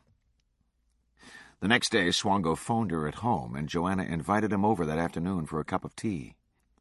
Her estranged husband happened to be in the house when he called, which Joanna mentioned, and Swango said he didn't want to have to deal with him. But she assured him that Steve wouldn't be present when Swango arrived. Overhearing the conversation, her husband did go into a jealous tirade, and Joanna later suspected him of spying on Swango's arrival. Swango came for tea and stayed for hours. He asked Joanna how old she was, and when she said she'd be 28 in November, told her he was the same age. He talked about what a committed Christian he was, citing his attendance at the Presbyterian Church, at Bible study, and at the Lorimers' marriage seminar. He even showed her a pamphlet on Christian marriage that he'd been studying. Daly was a bit nervous about such sudden talk of marriage, but she was impressed by his seeming earnestness and decency. By the end of the afternoon, she felt all but overwhelmed by the handsome, attentive young doctor who had so suddenly brightened her otherwise bleak life. Soon Swango began spending nearly every day at Daly's house. She'd pick him up at Lynette O'Hare's in the morning when she drove 2 of the boys to school, and take him back when she picked them up at the end of the school day. Often he would regale her with stories, especially of Mrs. O'Hare, whom he ridiculed as a fussy English aristocrat, always worrying that he was touching her things. He told Daly he was convinced O'Hare had commissioned the servants to spy on him. Swango would plan excursions for the 2 of them and the children, picnics, for example, or outings to a game park. He was a fitness buff and would sometimes go jogging in a West Virginia Mountaineers sweatshirt. He wouldn't eat sugar and fretted about getting enough fiber in his diet. Increasingly often, Joanna would prepare dinner for him, and he would stay with her for most of the evening. He told her how much he'd loved 4 Weddings and a Funeral, and when she said she had a VCR, he got a copy of the tape and they watched it together. Swango seemed especially to enjoy the part where the Hugh Grant character leaves his prospective bride at the altar in order to marry his real love, Andy McDowell. Daly came to realize that death and marriage were Swango's favorite topics. Swango continued his volleyball, table tennis, and badminton games, usually without Daly, but the 2 socialized with the Lorimers or visited the Kerrs or other friends of Joanna. One afternoon, Swango took her to meet his landlady, and O'Hare served them tea by the pool behind the house. But Joanna felt somewhat intimidated by O'Hare, whom she deemed to come from a higher social class than her own. And on the many other occasions when she picked Swango up or dropped him off at the house, she stayed in the car or remained outside the gate. Although Swango was talkative and sociable, most days he preferred to work alone in Daly's living room while she worked on her sewing. He always seemed to be scribbling in notebooks, doing some kind of writing, but he made it clear that he didn't want Daly to pry into his activities. Given how upset he was that O'Hare's maids were spying on him, Daly respected his privacy. She wouldn't go so far as to say she was in love with him, let alone that she would marry him, but the relationship blossomed into romance. Although Swango never spent any money on her or bought her gifts, neither had other men in her life, and she recognized that as a missionary doctor he was unlikely to have much money. After the emotional trough she had been in with her husband, she was flattered by Swango's affection and attention. While he never asked her in so many words to marry him, he often discussed the subject, saying how much he would like to be married, and leaving little doubt that she was his choice for a wife. Daly felt better about herself than she had in years. The gay rights movement is changing everything. Now, I'm going to tell you a story that I've shared with only a few close friends and never before publicly. It is not an easy story for me to tell, but it is an important one. Maybe the most important defining moment of my life. My father was beloved by everyone who knew him. He was a man of passion and conviction and great zest for life. He left what seemed a secure job with International Harvester to work in the fledgling and risky world of broadcast television. He loved his work, and I idolized him and hoped to earn his respect and approval. But in one important respect, we were estranged. It may seem odd to you that for someone who has dedicated his career to finding the truth, I was very slow to reveal that truth about myself to him. I feared his disapproval, even rejection, and I'm not sure that's something I could have endured at an early age. Psychologists tell us that all children deserve the unconditional love of their parents.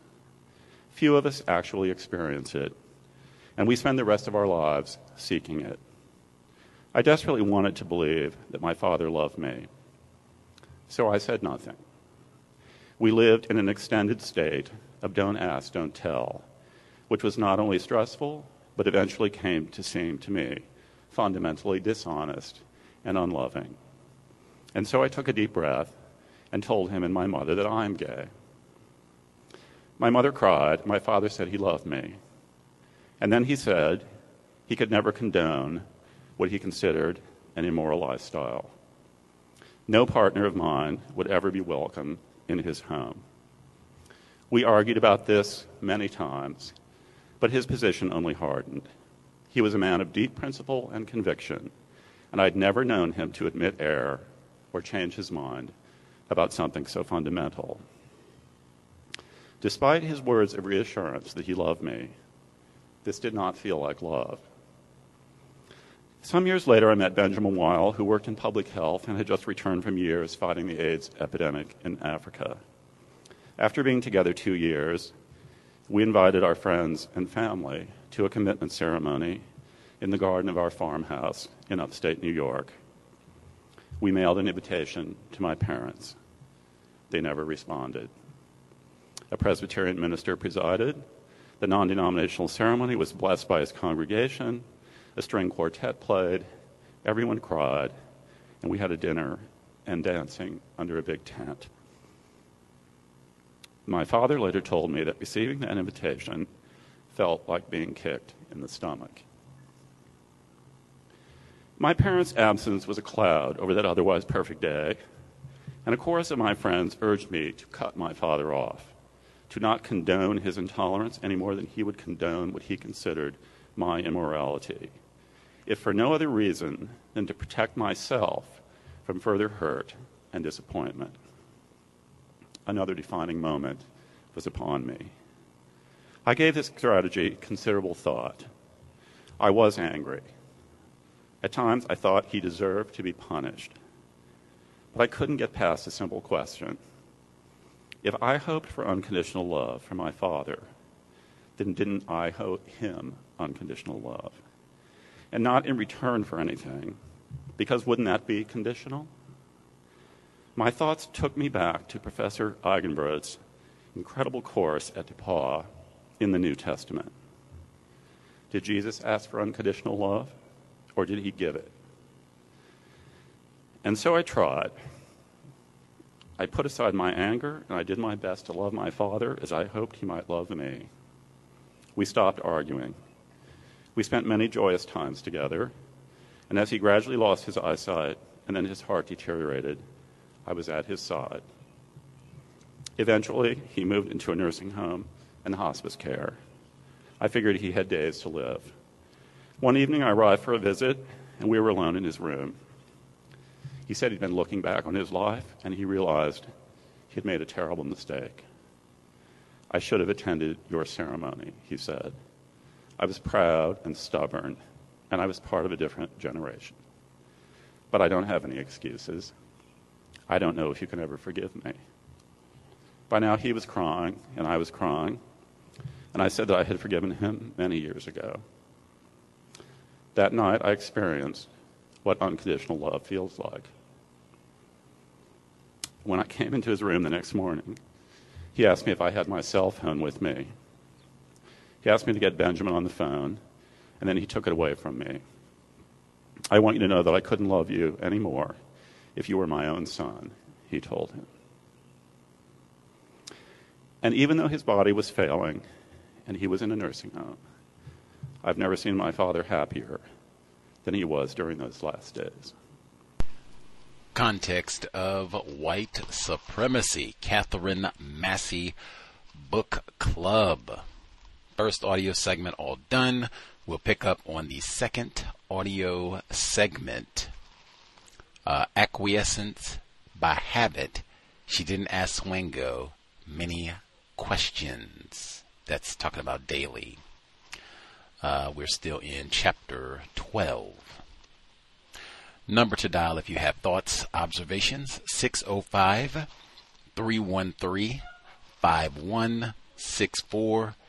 The code 564943 pound.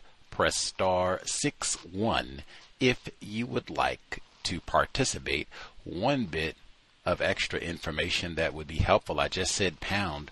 So they mentioned that Swango demanded from the Negro servants in Zimbabwe, I need a full kilogram of swine bacon. They said, wow, that's a lot. That's what in the world? And they said if he didn't get a full kilogram, he'd wig out. I said, how much bacon is a kilogram? That is 2 U.S. pounds of swine. I'm not even on the price component of it, which I guess is exorbitant, but just, wow. My arteries, what? I thought they said he was a fitness buff. How do you eat 2 pounds of bacon every day? I could die. The number again, 605-313-5164. The code 564943 pound. Press star 61 if you would like to participate. And it's not like he's eating this with anybody. This is all for me. A full pound of bacon? I can't even, my head, or the other conversion. So the rent that he agrees upon with this British white woman, suspected white supremacist, Miss O'Hare, she's lonely, her children empty nester. He's going to pay $800 Zimbabwe per month. I had to go get the conversion to figure out exactly how much is that. That is $2.21 U.S.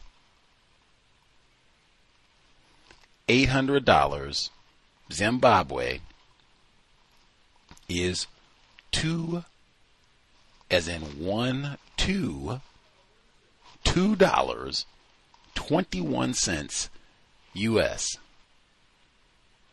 Now I had to hear that and then go back and look to see, like, wait a minute, what all do you get for this, for your $2.21? What all do you get exactly? Let's go back and get the arrangement. So the terms of Swango's lodging were quickly reached. O'Hare would provide a room, breakfast, lunch. Lizzie Credo and Mary Chimwe, Negro females, would clean, provide linens, do the laundry, and cook for him. In return, he would pay $2.21 U.S.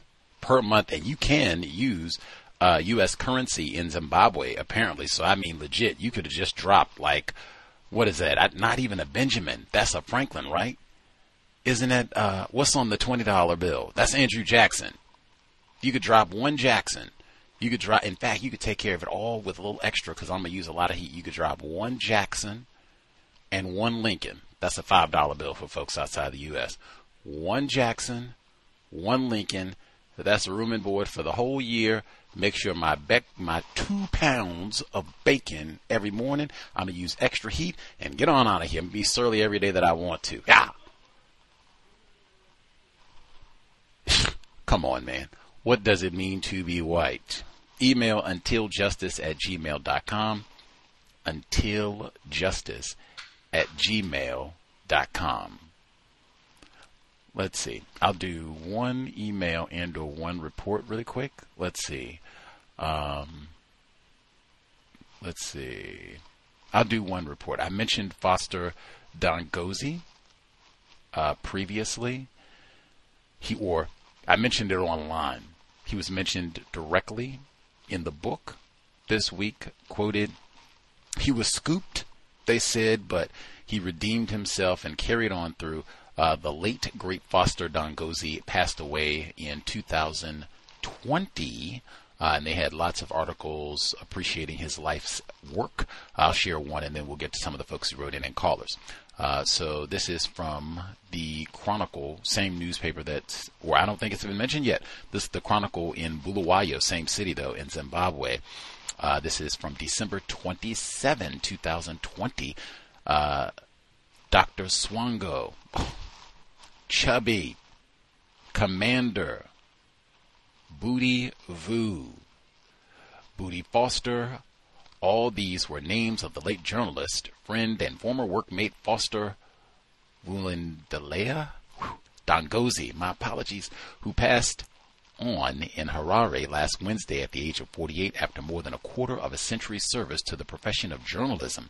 I had the privilege to share the Chronicle newsroom daily with Foster for a good 5 years, having known Foster through his numerous bylines in Chronicle while I was still an aspiring journalist. I got to know the real Foster Dangozi in May 1996 when I arrived at Chronicle as an intern from Harare Polytech's Division of Mass Communication.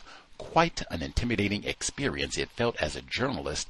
Then were demigods, especially those who worked for major news media like Chronicle. It was a star-studded but very lean news desk.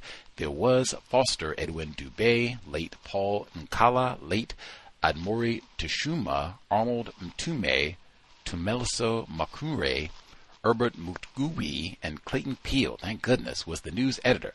Costa Mazzini, Gift Chata, and Zabusi Luluvu were our photojournalists at the time. After a brief orientation, Peel ushered me into the newsroom to introduce me to the rest of the team. Foster stood up as to showcase his imposing build and box-cut hairstyle. Goes on to give some of the intro. I'll skip through some of that part. All right. Part that concerns us. Foster had no enemies inside and outside the newsroom. He respected colleagues and authority alike. He was our big brother, and we called him Booty Foster or Booty Woo. Many a times the editors, and we had old school editors then, would come out of their offices to say, "Quiet, boys." Usually it would be Big Foster bursting into laughter when we were sharing notes about the juicy stories and rumors of the day. Yet he remained a serious, focused, and successful journalist, and later trade union leader as Secretary General of Zimbabwe Union Journalists, ZUJ, a position he held at the time of his death. Those who followed news towards the turn of the millennium will remember the story of Dr. Michael Swango, an American medical practitioner whose nefarious medical antics earned him notoriety and jail in the U.S. following an investigation by none other than the U.S. Federal Bureau of Investigations. Somehow, Foster picked up the story on international news and later discovered that Dr. Swango had once worked at the Lutheran Church-run Manene Hospital in Merwengwa. Off he went and camped there talking to doctors, nurses, and locals about Dr. Swango until he consolidated a gem of a story on how Dr. Swango had administered suspicious drugs on patients, some who died as a result.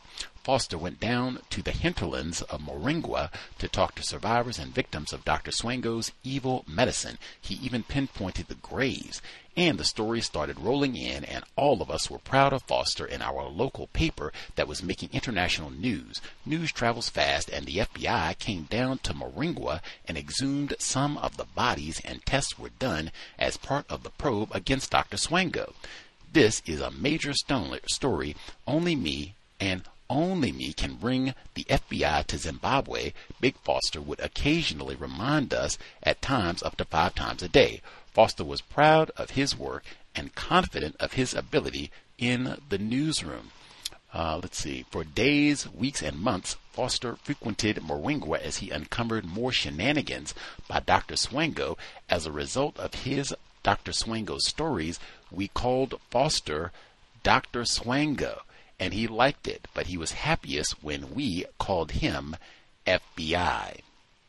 I am reminded of one day when our assistant editor, Jonathan Mapinduka, called out for Foster, and he was nowhere to be seen. Where has he gone to? Mapinduka asked. He has gone to Moringua to follow up on Dr. Swango's stories. One of us replied, the problem with Foster is that when he gets a good story, he doesn't want to leave it alone. Mapinduka yelled. And I'll stop there. They go into some of his other work in celebrating his life's work. They even point out his call of duty to support the albino population in Zimbabwe. People, not squirrels, but appreciate black journalists all over the world. And Foster Dangozi, again, I'm going to try and see if I can get some of his reports to see, how did he describe all of this? Does he include the allegations of reverse racism? Like all of that. But the late Foster Dangozi. Let's see. Get one email and then we can have folks get their thoughts. I will add, I made sure to include the commentary where James B. Stewart explains that about one of the definitive moments of his life with his father and all of that, because as I said, this is the second time this year we are reading a book. White male author, publicly identifies as gay, writing about white mass killers. And fawningly so, ? All this, attractive and sexual prowess and all of that. And even as I said now, I am not doing this to be crass. I said that before I knew anything about Mr. Stewart's sexual classification or orientation, as they say. I said immediately, dang, why does this book start off with this white man putting a needle in the rectum of a black male? Why is that the jump off? And then to have that come back up again, like, oh man, yeah, that would bring many thoughts to mind. We'll share a tidbit. One of the folks who wrote in, then we'll get to folks who dialed in. Email 1. Greetings, Gus and callers. With all the talk of hair, healthcare, and death, a random thought came to mind. Several years ago, I learned about the genetic disorder called Menkes kinky hair syndrome. The use of the term kinky struck me at the time as maybe a racist slur for obvious reasons. I actually saw a child with the syndrome. Interesting. The suspected racist would use a pejorative for black people's hair in a syndrome which primarily occurs in white children that results in mental retardation and early death. You can see pictures of children with the hair on the web. I don't know, maybe I'm reading too much into this. Chapter 11, David Coulthard, who we did hear briefly in the audio, Very Scary People. Tall, slender, sandy-haired, articulate, oppressive regime of Robert Mugabe. More fawning over a fellow suspected racist by the author. The people most to blame for Robert Mugabe are racist white supremacists. Have we heard him identify anybody as black as attractive, handsome, beautiful? Just a thought.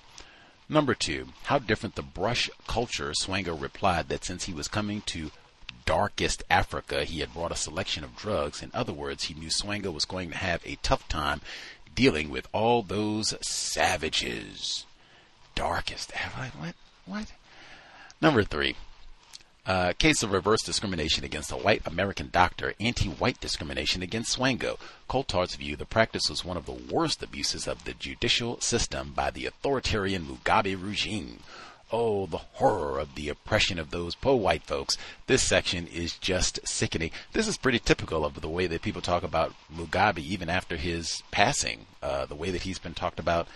This book was published right at the millennium, so for the last quarter century, that he is still talked about in this way.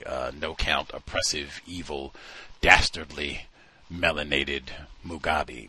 4. Lutheran Church was within its rights to suspend Swango, but it had to apply to the Labor Ministry for an order terminating his employment. Swango is not a citizen of Zimbabwe, so do the laws apply equally to him? Oh, I forgot. It does not matter. He has blonde hair and blue. I like, for real, why can't his passport and visa situation just be revoked? Like, beat it, we don't even, just beat it. Why can't it just beat it, man? 5. Zashiri would say nothing more, repeating only that if it were up to him, he would not hire Swango. In any event, Swango's license to practice medicine was still in effect. Shabba restored Swango's hospital privileges, and Swango took up his duties at Mpilo. At the very least, wait until the Attorney General's report comes out. Just tell Swango for safety issues, we will wait for the AT's report. I doubt if Coulthard would have supported a non-white doctor given the same issues as he had for Swango. I still blame Coulthard the most in this situation with all his reverse discrimination nonsense. Like, real talk, how fast are people to racism? Oh, yeah, that's what it is. Racism. Yep. That's what it is. Yep. I can't fathom that. And in this environment, immediately, that's what it is. The Negroes here, they just hate whitey. Now, Richard Pryor did but that was 25 years ago. You're going to have a hard time. If that is the case, then we need to all go to Zimbabwe, right now. Immediately, if that is the case.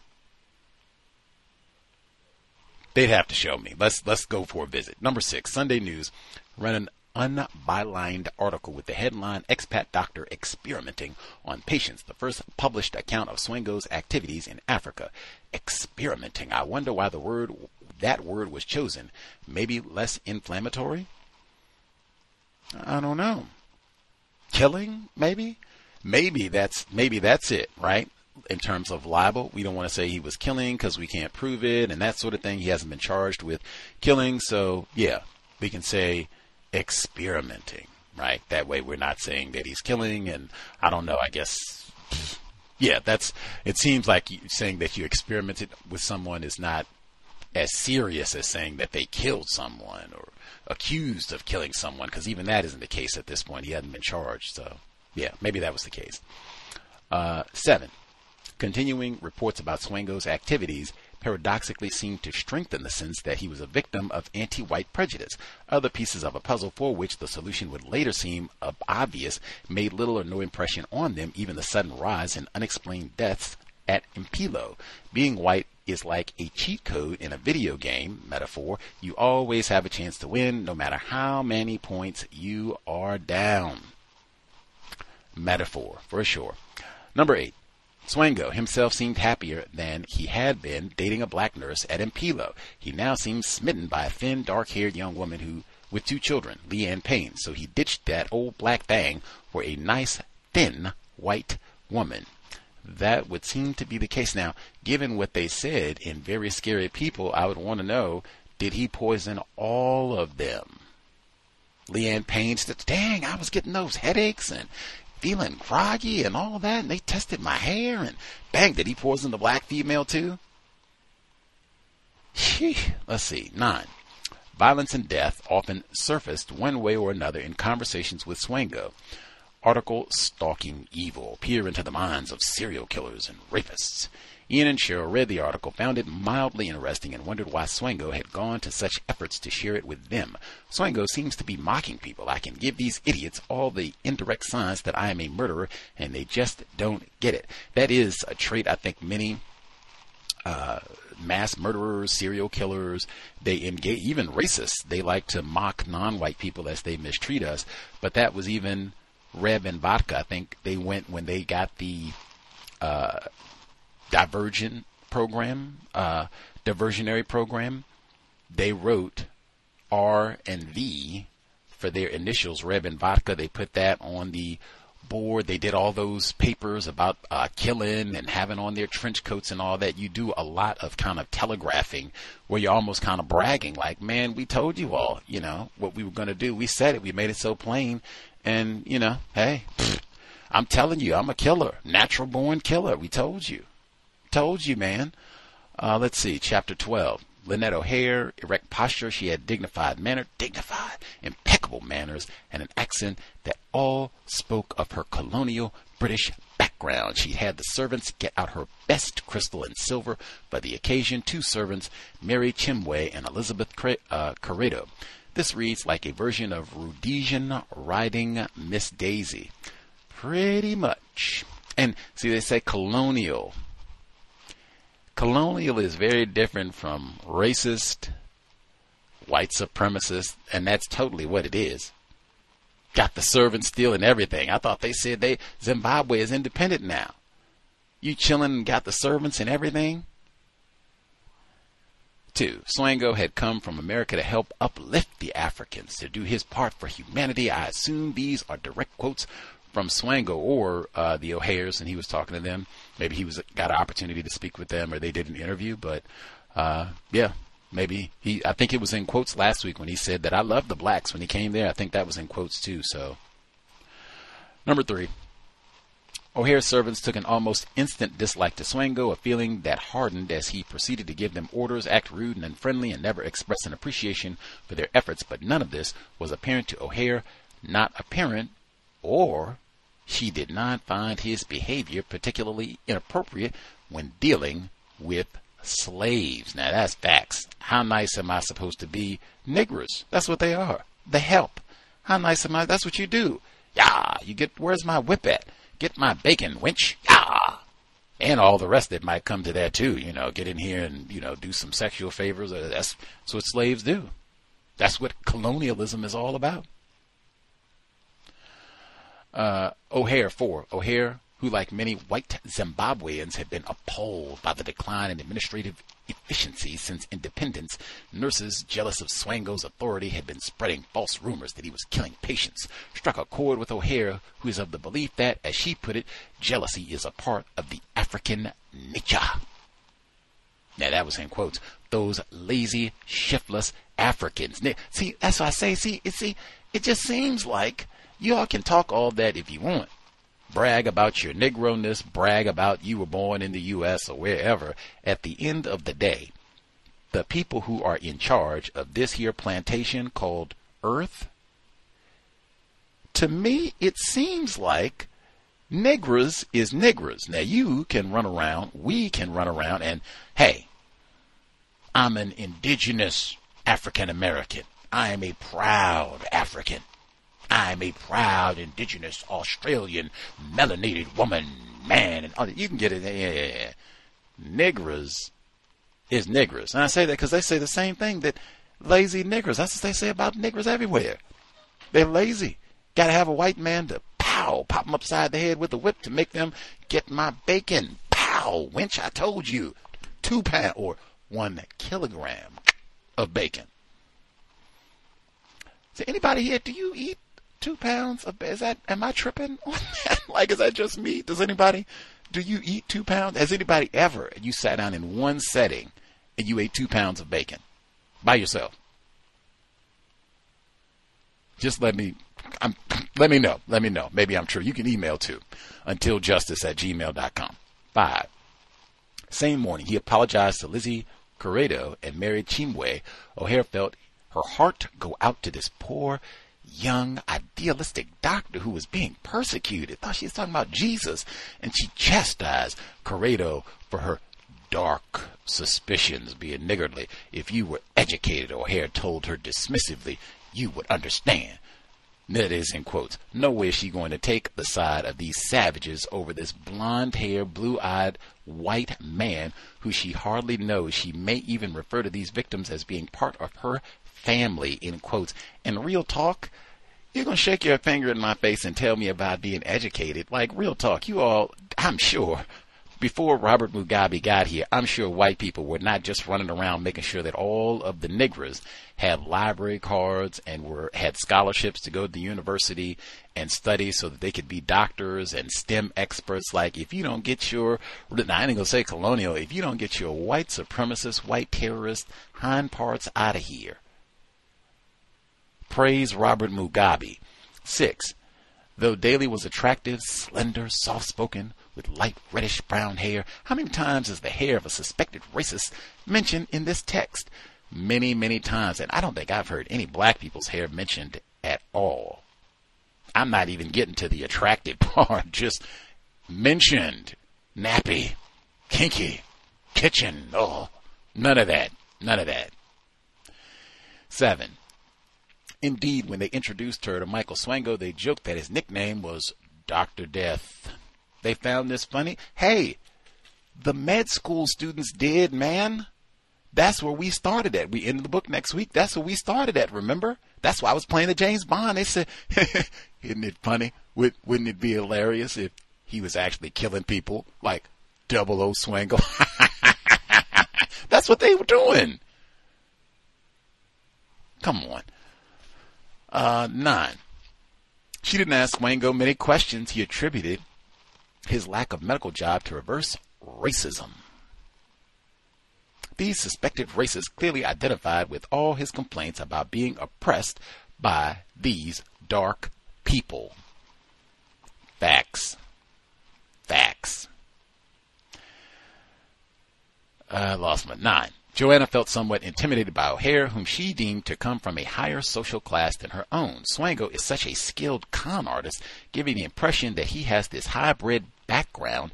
These class hierarchy distinctions are, of course, only applicable to racists, white supremacists. Indeed, he's such a liar that just, I'm white, that's enough to get me in the door. I got it from here. I can lie and swindle and connive, and they get so much help. Like, you give me an inch, man, I'm not going to take a mile. To the moon, man, to the moon. Elon Musk, give me that space station. 10. His fascination with, didn't get that far. We will stop right there. Bing. Alrighty. Email address again, untiljustice@gmail.com. The number 605-313-5164. The code 564-943 pound. Press star 61 if you would like to participate. Anybody, no shame. I'm not here to ridicule. I'm just trying to see, maybe I'm the one that's not getting it correctly, because maybe you're hungry in the morning. Has anyone here eaten 2 pounds of bacon at one setting by themselves? No sharing. This is not a family thing. You didn't give half of it to the dog. You ate 2 pounds of bacon by yourself. Please let us know. Folks who dialed in with a hand up, if you have commentary to share, proceed. Can I be heard? Non-Clemson dad, yes, sir. Yes. So, Gus, yes, absolutely. You are tripping. It is 2.2 pounds of bacon, more than 2 packs a day from the grocery store's 1 pound pack. Yeah, and I've never, ever eaten that much bacon in one sitting. I really hardly eat bacon anymore, if any. And for the times I did, maybe about 3 or 4 strips, which would have probably amounted to maybe a quarter of a pound, maybe less. But, you know, I'm speaking for myself. I won't speak for others. So let's see. A couple things that I was listening to as I was listening to the book.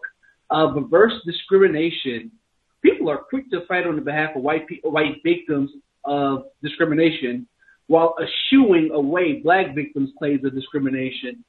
You know, it's kind of sad to think that this white man can go into a country like Zimbabwe, be one of the probably, 5 white people in the entire country with the white savior complex.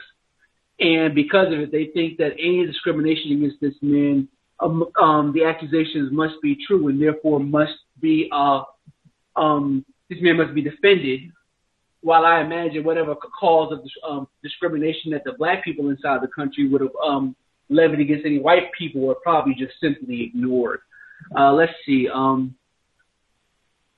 there seem to be quite a couple of more than a couple of people who are willing to stand by Double O Swingo. And, has anyone heard the phrase, doctors who are likable even when they're incompetent are very unlikely to be sued, while doctors who are competent but their patients might not like them are very likely to be sued just because they might have made a mistake or not even made a mistake. And for whatever reason, I'm not personally understanding it, but Double O Swingo, he seems to have the ability to come off as exceptionally likable, which is a scary thing in itself, considering all the harm that he caused in death. Let's see. This book uses the word prosecution often. So, of course, the word prosecution is the idea of someone being wrongfully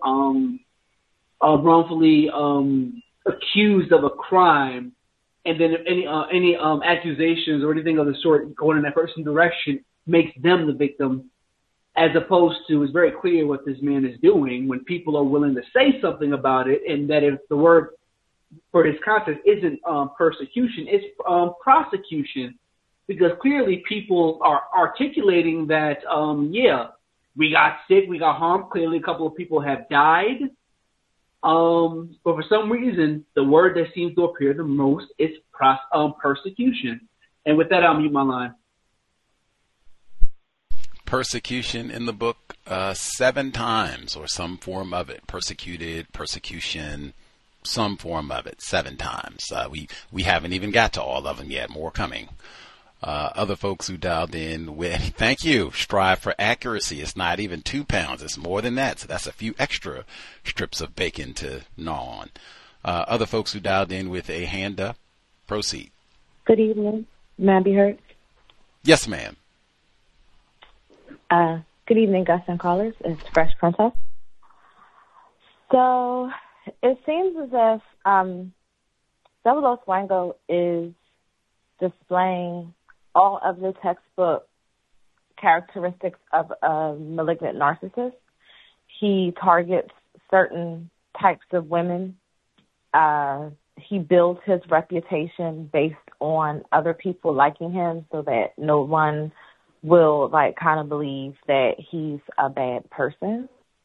And it strikes me odd that it's taking so long for people to investigate, but they're keeping it kind of hush hush. Like when one doctor called to kind of verify, hey, did this guy work for you? And the gentleman didn't want to say anything, but then he's like, well, if I were you, I wouldn't hire him. That doesn't seem like it's good enough, really. It's like everybody was kind of covering for him. And part of me wants to believe that perhaps they were doing that because they didn't have definitive proof, but they had enough circumstantial evidence to say that this was a bad person. The other thing about that is him sneaking in drugs, if that was his excuse that he brought drugs from America, how did that even happen going through customs and all of the other checkpoints where they're not going to let you come through with certain things unless you have clearances. So that excuse should have been set off all types of red flags. On the program last week, you commented that you didn't know that poisoning could cause mental confusion and everything like that. Well, arsenic is a metalloid, if I'm recalling correctly. So when you have things like arsenic, lead, things like that, there's trace elements of that in just your everyday consumption, which is why it's measured in parts per million. But when it goes over a certain amount, that's when they say it causes harm. Think about lead poisoning. If there's lead in the water, then it causes mental, well, I don't know if you can say retardation or anything now, but it causes people to be kind of slow and have developmental issues. So think of it in that line. Other than that, those are the observations that I had for this week, and I'll mute my line. Thank you for allowing me to speak. Still learning Much obliged, fresh princess. He probably was poisoning all of the girlfriends, even the folks that we heard about this week. I say retardation. It's a verb, retard, to delay development. I said retard. I don't name call people with that. I say, even for context of white supremacy, non-white people, we have been retarded. Just what I said about the Zimbabweans. I don't think before Mr. Mugabe was so-called in charge, I don't think they were just, hey, we are going to make sure that you all are properly developed. You are not going to be a retarded group of black people in Africa. No way. You're going to school and learning and STEM. And I don't think so. They like that. That's why she was chastised. That's why O'Hare was chastised. See, if you went to school, you wouldn't be so ignorant with your dark suspicions. You're retarded, see? Anyway, he does get a lot of help. Other folks who dialed in with a hand up, PF commentary, proceed. Hi, everybody. Iowa caller here. Speakerphone. Yeah, I got a couple notes here with the reading so far. I had to look up Anglophile. Anglophile. What is that? A person who admires England, its people, cultures, language, and accents. Man, never heard of Anglophile before. And the person that he was renting a room from, she was sharing food with Swango. I had to take a note at that and be like, all right. And it was very interesting that the O'Hare, I think the renter was that rented him a room. She was appalled by how the country was being ran after independence. She couldn't take it. It was horrible. Worst. Leaving these blacks in charge. Ugh. Well, seemingly in charge. I know he was pretty mad at Leanne decided to go ahead and stay with her abusive husband. I also noted that Duncan, O'Hare's maybe son, if I'm getting that right, came to visit, but Swango could care less about that. And the jealousy is a trait of Africans. These Africans, oh man, they are so jealous. I also noted dark suspicions. Dark suspicions? Were you guys suspicious with your eyes closed, or did they never turn on the lights because you had dark suspicions? And he's still lying about his age and his name, dropping off the go, just going with swang. And, oh yes, of course, I've been Iowa. Had a couple of appointments with some people. I went to, sit by them, since, it's not good to let people go to the doctor by themselves, least of all black people. Not that it's not good. It's just not a good practice. You should take somebody with you, like you were saying, Gus. And I'm asking the doctors, they're saying no. They hadn't even heard of Swango. Okay, these people are older than me. I'm 49 years old.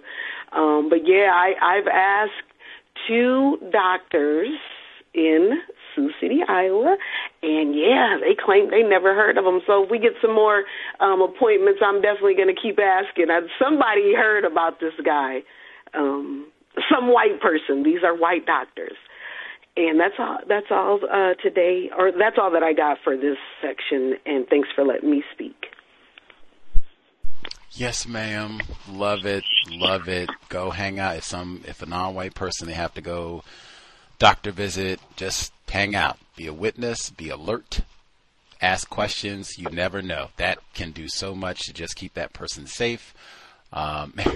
Man, I'm going to go ahead and get to the second audio segment, but there's so many new, just to her point, that is a great question to ask. Have you heard of Michael Swango?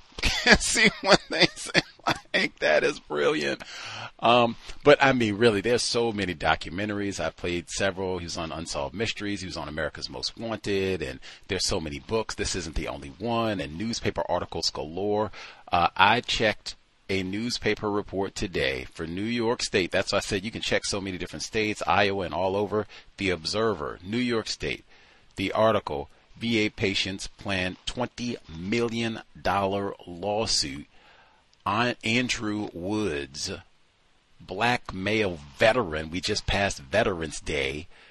Said that Swango tried to do the deed with him as well. Got his black female wife, Darkus, sitting with him. This is in New York State. This is from 1993. When I saw this, I said, because he wasn't even mentioned in the book. Andrew Woods. We didn't even hear about this victim. And I mean, we couldn't hear about all his victims, but I mean, dang.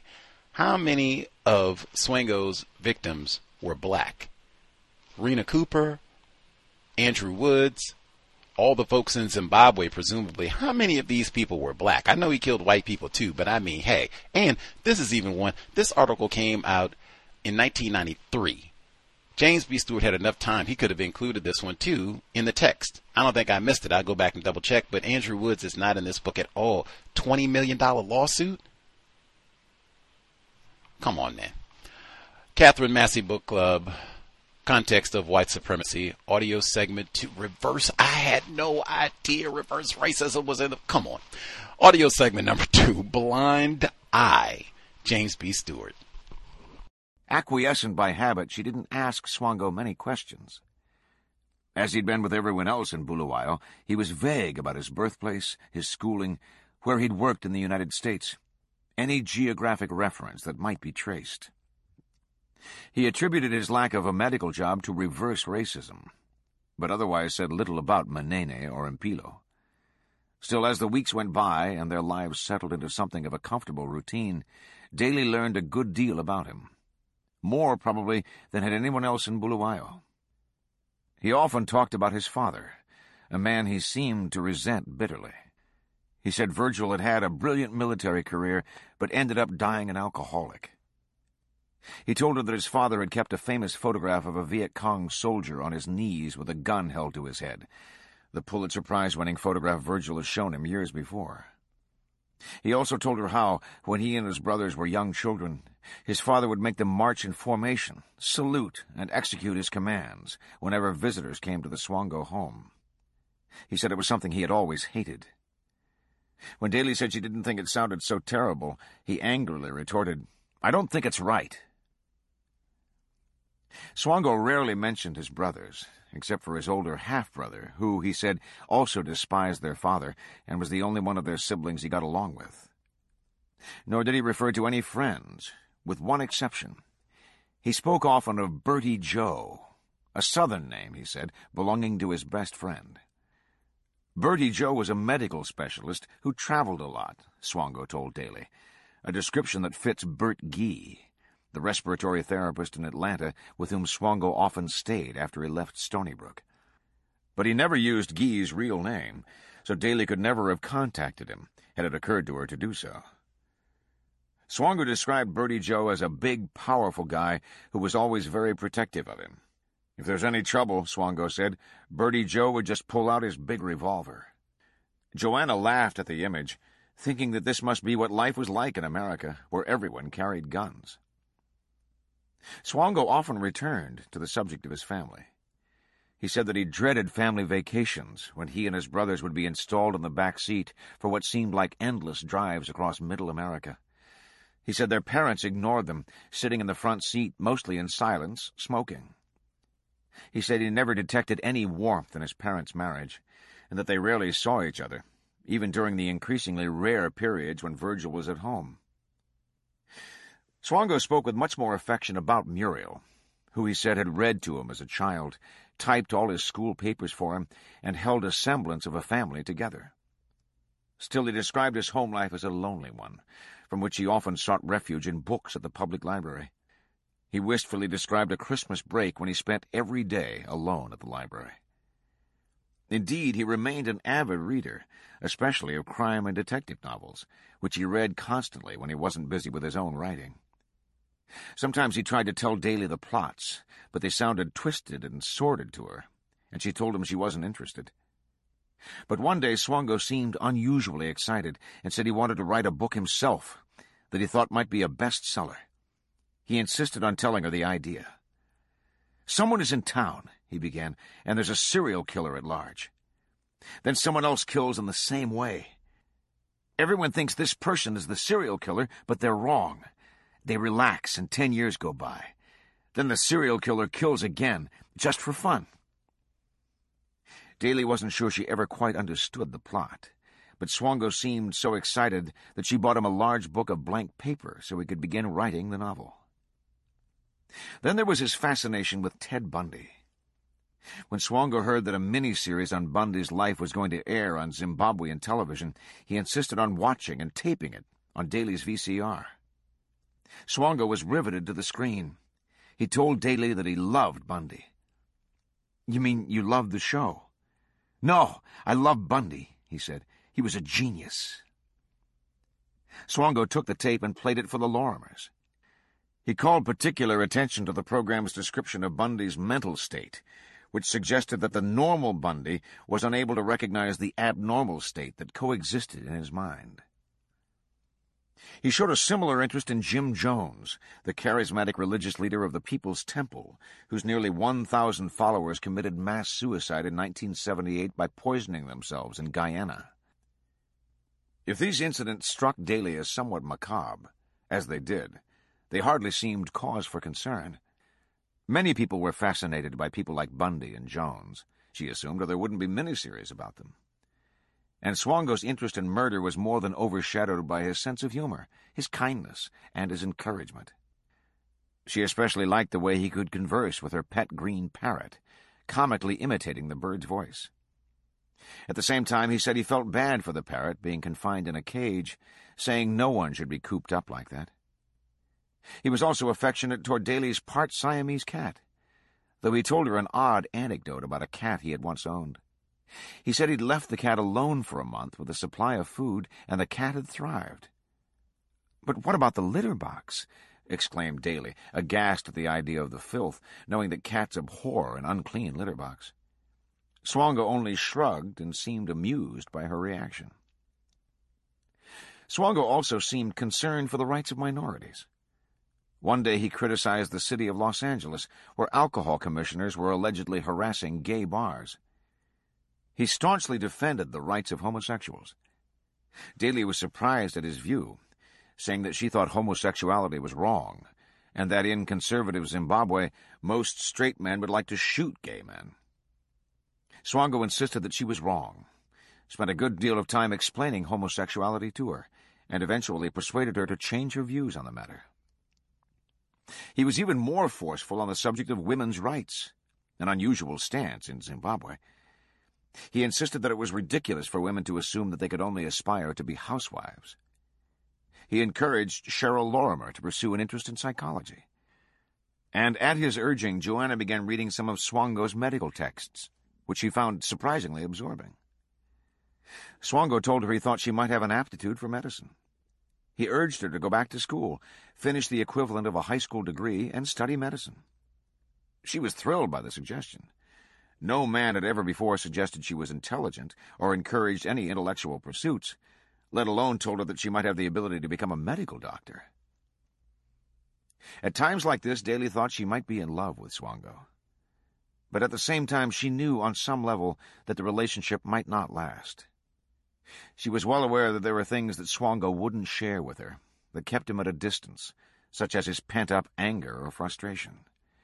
He went through mood swings, which she could tell from his handwriting.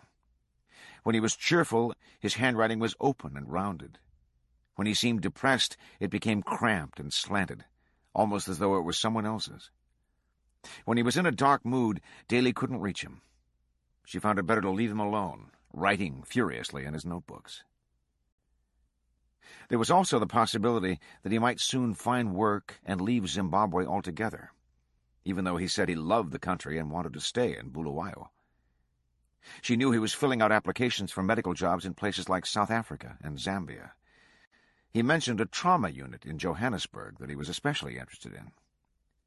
Daly took out a post box in both their names so that he would have a mailing address to use on his job applications. Swango never said much to Daly about what had happened at Manene, or why he was having trouble finding medical work in Bulawayo, which was suffering from a shortage of doctors. Like the Kerrs who had introduced him to her, she was vaguely aware that he had been falsely accused of malpractice of some sort, and that he was suing the Lutheran Church. But she didn't press him for any further explanation, and he didn't volunteer any.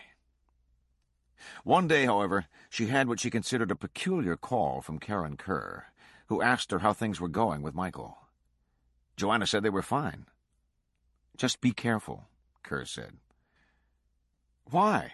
Daly asked, surprised.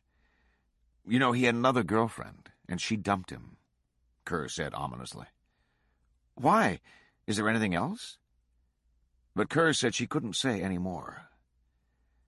Daly mentioned this to Swango, and it seemed to irritate him. "Everyone is gossiping about me," he complained. He seemed to want to go out less and less. Then, in late July, the Sunday News ran another article. "Whereabouts of fired U.S. doctor unknown." The article said police were mum on the whereabouts of an American doctor who is alleged to have caused the deaths of 5 patients at Manene Hospital. It added, "The American doctor is alleged to have administered fatal injections to 5 patients at the district hospital, resulting in their deaths. 5 nurses from the hospital were summoned to Zvishavane to help with the investigations." Swango's name still wasn't mentioned, but Joanna knew it was he, and she raised the subject of the continuing press coverage. "People just don't write all these stories out of nothing," she told him. "You must have done something." Swango seemed shocked and annoyed at her suggestion. No, he insisted. "They're just causing trouble. It's a nuisance. People are always hassling me." "Are you sure?" she persisted. "You're not lying, are you?"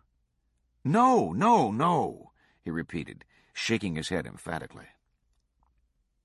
Although she had questioned him, Daly didn't doubt Swango.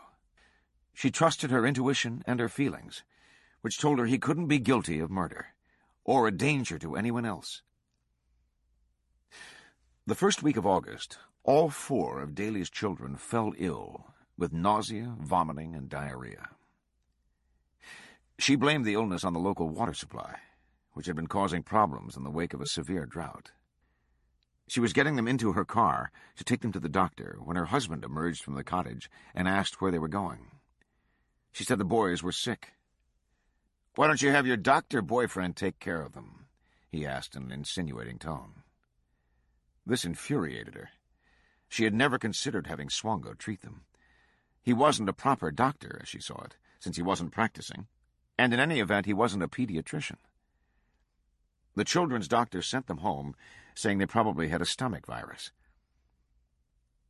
Though her hands were full with the sick children, Joanna still felt obliged to cook Swango's dinner that evening.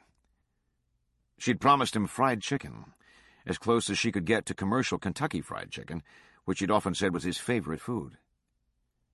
Swango arrived that afternoon in an unusually good mood, asking after the children and offering to fix her a cup of tea. She was surprised. He'd never offered to prepare anything for her before. "That would be nice," she said, grateful for the kind gesture. Swango brought Daly the tea, and she sat down and drank at least half of it, perhaps more. Then she went into the kitchen to begin preparing dinner. But after about 10 minutes, she suffered a sudden attack of nausea. "Excuse me," she said to Swango as she rushed to the bathroom and vomited. Then she lay down on the bed, weak and disoriented. But all she could think about was Swango's dinner. Conditioned over the years by her father and husband, she felt it her duty to fix a meal, no matter how ill she felt. She struggled to her feet, returned to the kitchen, and fried the chicken. She managed to get the food to the table, then sat down, saying she couldn't possibly eat herself. Swango paused before eating and looked at her with a searching gaze. Finally he said, "I can't believe you're doing this for me." Weak and nauseated, drenched with perspiration, Joanna did her best to stay at the table as Swango ate. But finally she said, "If you don't mind, I think I'll lie down." She returned to her bedroom and felt as though she blacked out. She remembered nothing more of that night. She spent the next day in bed and took several days to recover. Though she had never before felt so violently ill, she assumed she had come down with the same bug that had afflicted the children. Lynette O'Hare couldn't get over the change in Swango since he had met Joanna Daly. He seemed as he had when she'd first met him, sunny and talkative. She fussed over him and tried to encourage him in his medical career despite the persecution she believed he was suffering. She introduced him to nice people she thought he'd enjoy, including Judith Todd, a prominent human rights activist, and a Catholic priest she held in high regard. He spoke to a class of children at the Catholic school about what it was like to be a doctor. It seemed Swango made a favorable impression on everyone he met.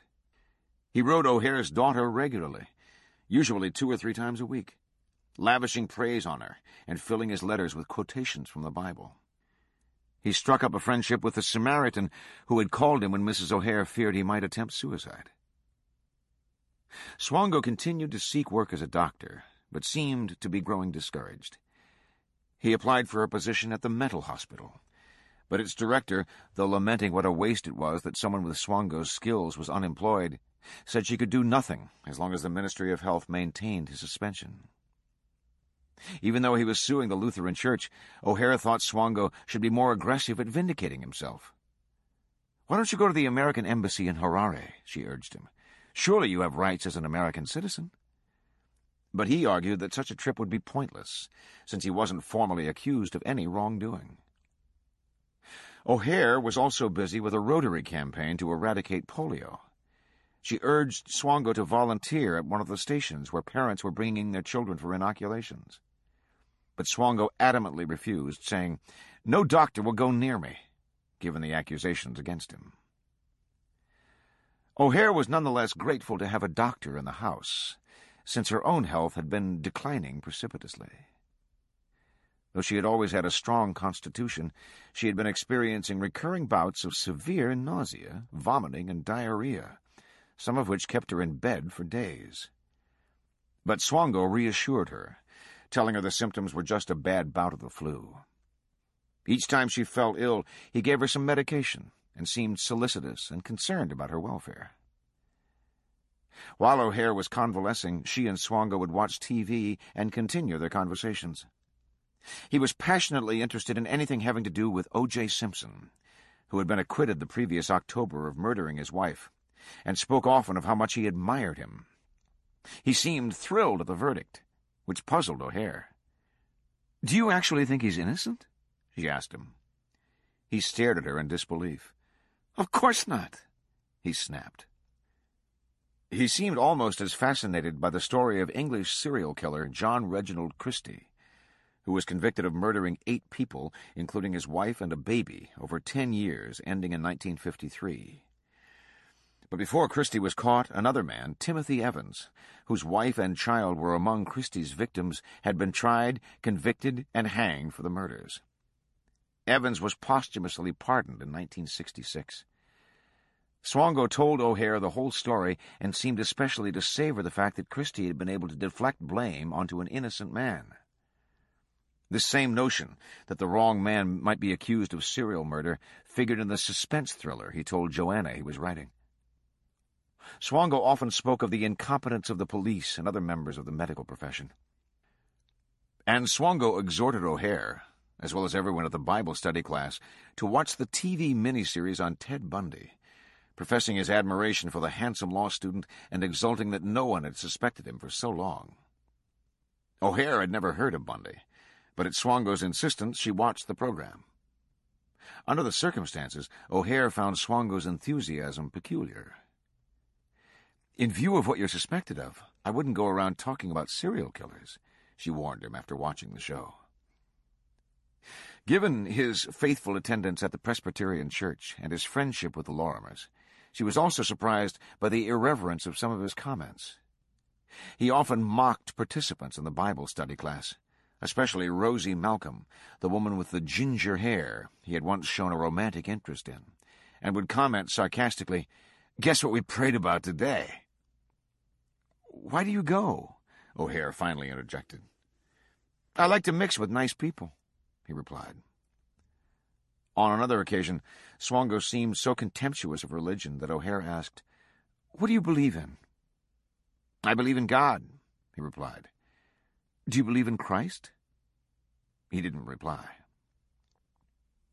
But O'Hare drew nothing of significance from these conversations, which were isolated, puzzling notes in a generally cordial relationship. She trusted her young lodger so much that she turned her car over to him. He would take her to work in the morning, pick her up for lunch, and return to take her home at the end of the day. That gave him unlimited mobility and freed him from having to depend on Joanna or other friends for rides. Only the servants, Lizzie Claredo and Mary Chimway, remained suspicious. One afternoon, Claredo was washing O'Hare's car as Swango stood watching. "Are you sure it's clean?" he said as she finished. "Yes, I am," she replied, annoyed at the insinuation. "Well, maybe I should wipe it with a white cloth," he said. "In jail, the security officers wipe everything with a white cloth to see if it's clean." "How would you know what they do in jail?" Claredo shot back.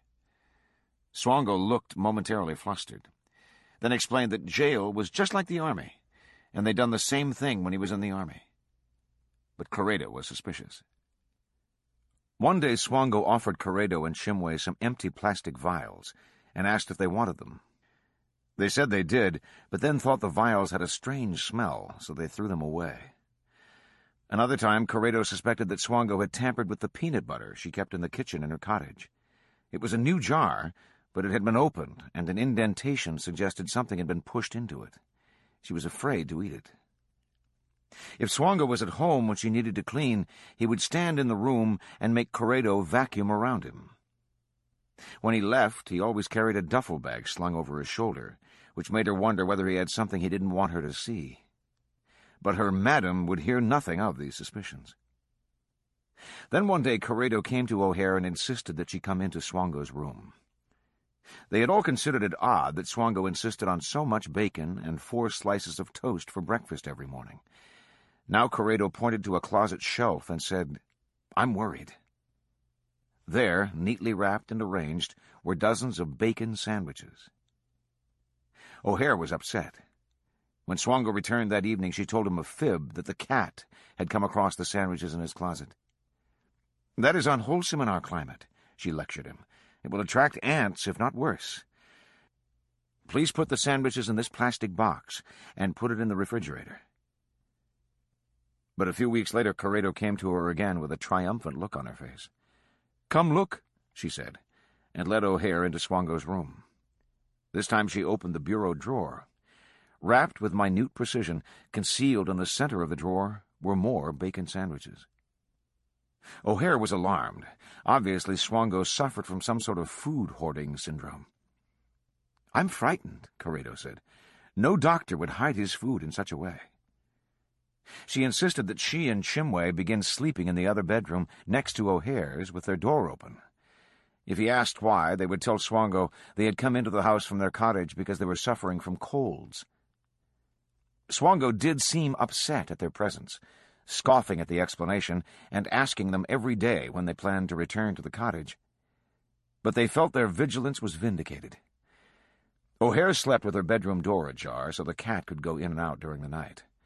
On several evenings, Claredo heard Swango open his door and come into the hallway. He would stand, motionless, peering into O'Hare's room. Each time, Claredo made a sound to indicate she was awake, and he quickly returned to his room. O'Hare began to notice odd things around the house. A few souvenirs and books were missing. Small amounts of money vanished. The liquor bottles were nearly empty. She began to worry about what he was doing with the car. Sometimes he was out until 4 a.m. and would come creeping into the house in a way that frightened the servants. Then one day when Swango was supposed to pick her up for lunch at home, he failed to show up, stranding her at the office. When he arrived that evening, she was angry. "Where were you?" she demanded. "Do you think I was trying to make a getaway to Botswana?" he asked in a mocking tone, offering no other explanation. O'Hare was suddenly alarmed. Such a possibility had never even crossed her mind. Had he tried to flee? If so, was there something to those stories from Manene?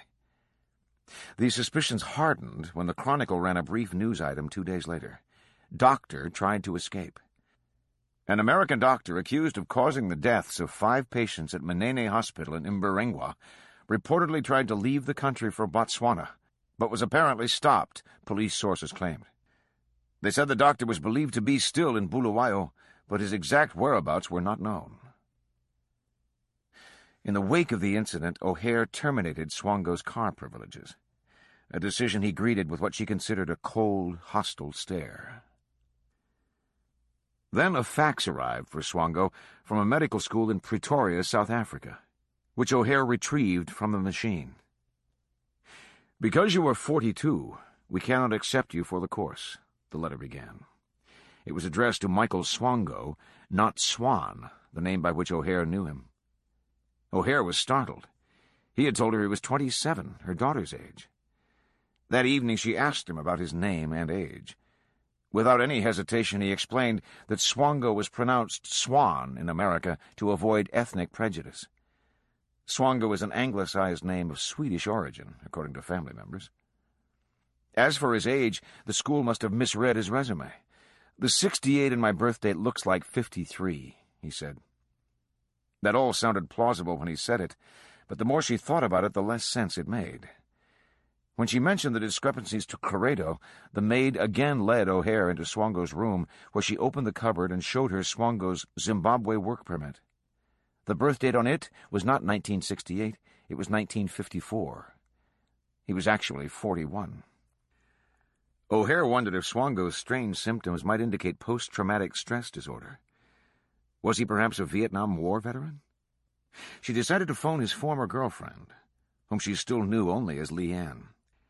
She'd wondered at the time why she'd broken off the relationship and thought the reason might shed some light on the recent strange events. She retrieved Leanne's phone number, which she'd saved from the time Swango had asked her to call and tell Leanne she was making a mistake in breaking off with Swango. O'Hare told Leanne that she was Swango's landlady and reminded her that they had met when Swango brought her to the house, adding, "I know you've broken up." She didn't want to sound alarmist, so O'Hare said only that she'd begun to feel uneasy about Swango. "Were you uneasy as well?" "I can't say," Leanne replied. "Is he possibly older than he claims?" O'Hare continued. "Not that she knew of," Leanne said. "I saw a document, a driver's permit, that said he was 28. But Leanne hardly seemed talkative or forthcoming, so O'Hare got directly to what was really worrying her. "Do you think I'm in any danger? Am I quite safe with him in the house?" "I don't want to answer," Leanne replied, which was hardly reassuring. "Why not?" Leanne hesitated, as if she might say more, but then she said, "You know what he's accused of," and hung up. O'Hare suddenly felt weak and lightheaded.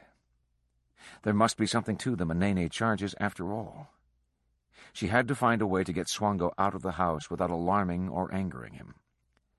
She immediately called her cousin in South Africa. "I'm scared," she said. "I want to get rid of him." She and her cousin worked out a scheme in which the cousin would send a fax to the effect that her son would be teaching at the university in Bulawayo and would need a place to live, both a bedroom and an office. The fax arrived. O'Hare took it and nervously presented it to Swango when he returned that evening. She said that under the circumstances she'd have to give him 2 weeks' notice. "Fine," he said. "I'm running out of money anyway.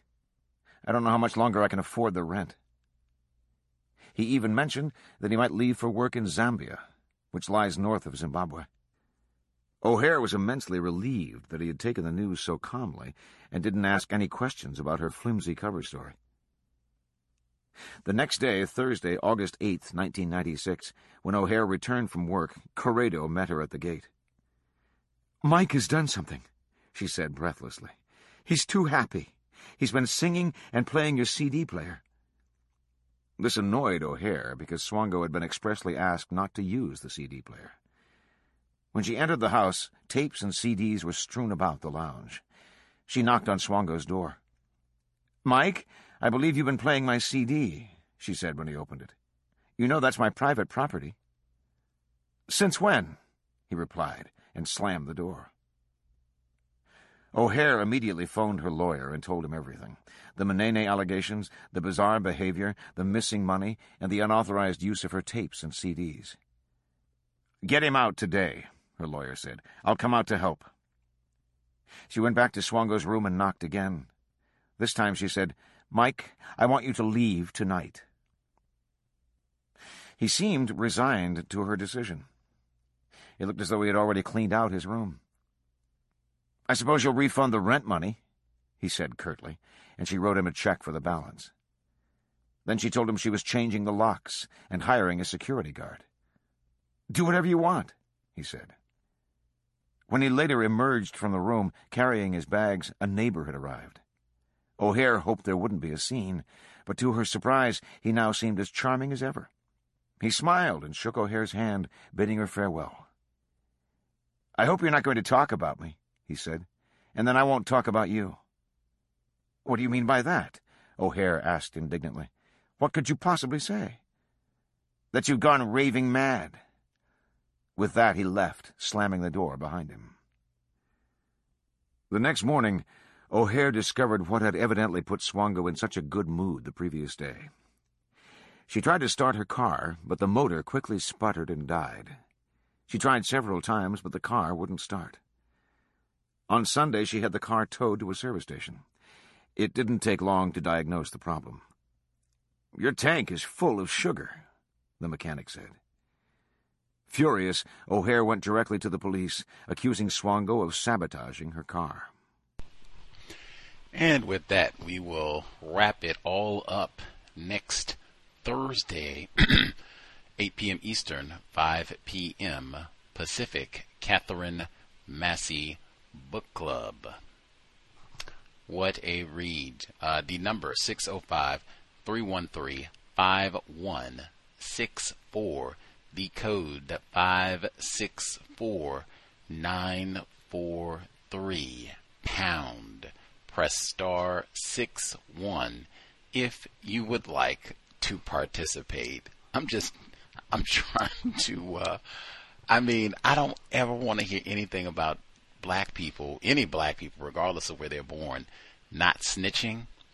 I don't ever want to hear that again. Seriously. This dude is accused of poisoning people all over the universe. And someone calls you, a female no less, with a dude, so all the way around. Like someone calls and says, hey, do you think I'm in danger? I'd rather not say. I can't even, what? Is there something wrong with it? I can't say. What is there to protect? What? It could just be get him out of the house, Like, you heard the allegations and such. I just don't think... Have you heard Gavin DeBecker, Gift of Fear? Yeah, you don't want to mess around. Like, sister girl, you get... Nah. I'd rather not. No snitch. All over. Now, see, that's one measure that I have learned from this book. All over the known universe. Why did this happen? How was he allowed to do this for so long? I can tell you, buddy, one thing I learned watching the documentary, now most of the books and things, when most of the reports and whatever material that talks about this case, they put the suspected number of kills at 60. Swango killed about 60 people. One documentary where he talks about this, and I included the screenshot. It's very scary, people. I played a little bit of it today. The screenshot, there's a title card as they're transitioning to Zimbabwe. The title card reads, "These events and misdeeds were so much a natural part of my entire life, especially, oh my God, so especially in my entire time in Africa." Direct quote from Michael Swango. I'm going to read it one more time. These events and misdeeds, and I don't think this quote can be in the book because this is like after they caught type thing, I think. These events and misdeeds were so much a natural part of my entire life, especially, oh my God, so especially in my entire time in Africa. Mike Swango. That Very Scary People documentary, Swango says the low estimate is probably 1,000. I was staggered. And I said, I'm going to have to play that next week just so you all know I'm not making things up, but 1,000. That's the only time. I've not seen that in print. I've not seen anyone else. And most of the reports have said, who really knows? But when I stopped, I said, so he's saying that this could be 1,000. I maybe killed 1,000 people. I think Fresh Princess had said before, I bet he was killing people on the ambulance. That's why they fired him. They were real, suspect about it too, where they didn't give a lot of details and just they didn't want him to be around the patients. That was the red flag. Like, that's odd. How are you even going to work on the ambulance if you're not with the patients? Like, I bet he was killing people then. If he was killing people then, and at Ohio State, and then South Dakota, and the Veterans Hospital, and Northbrook, that's all in New York State, and Virginia, and all the co-workers, and who knows in Africa, if he really, I can really, what they say, let my blonde hair down, do my thing, now that I'm on the dark continent in the bush too. Do I think, and this went on for 20 years, or who knows? Who knows?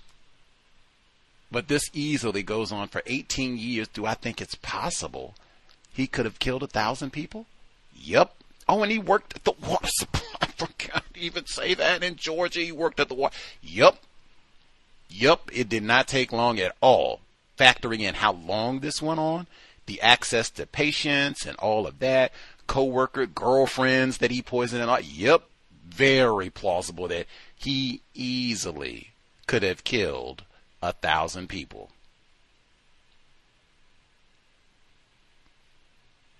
And now why was that? A major part of it, white people around the world. No snitching.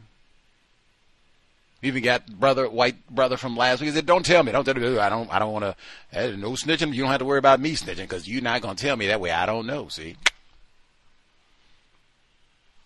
605-313-5164.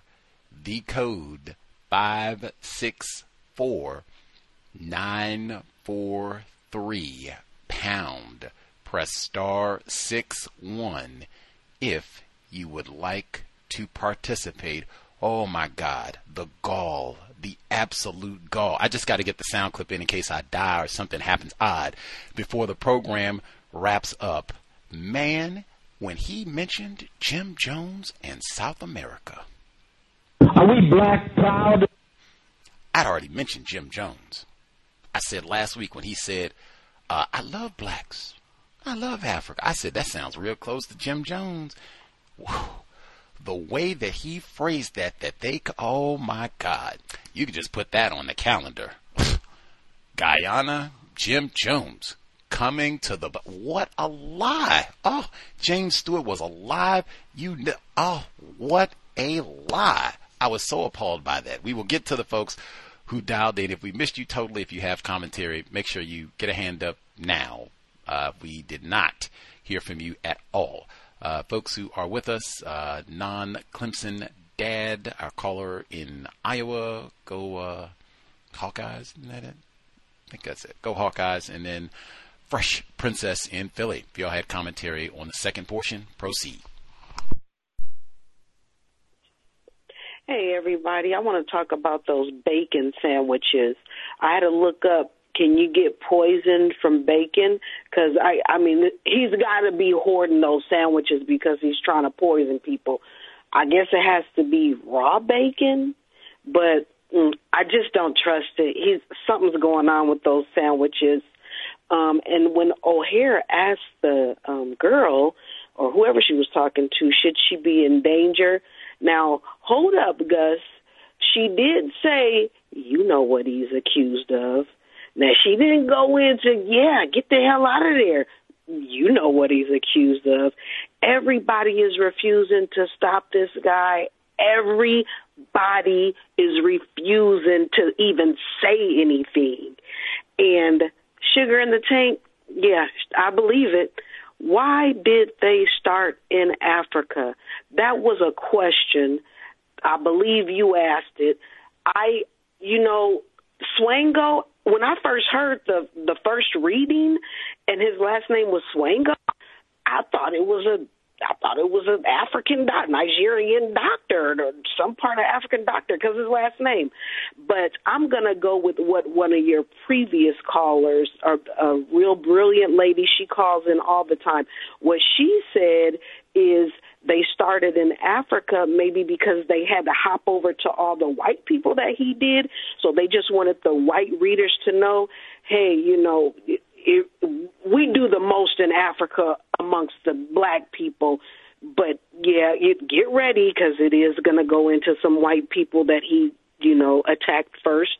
That's all I had. And also the Bundy being a genius, Jim Jones a genius, the killers, the murderers, the horrible people, they're always geniuses.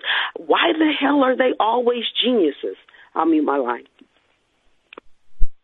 System of white supremacy racism requires killing for a minority population to dominate the majority non-white population. Swango said this week, I love the minorities.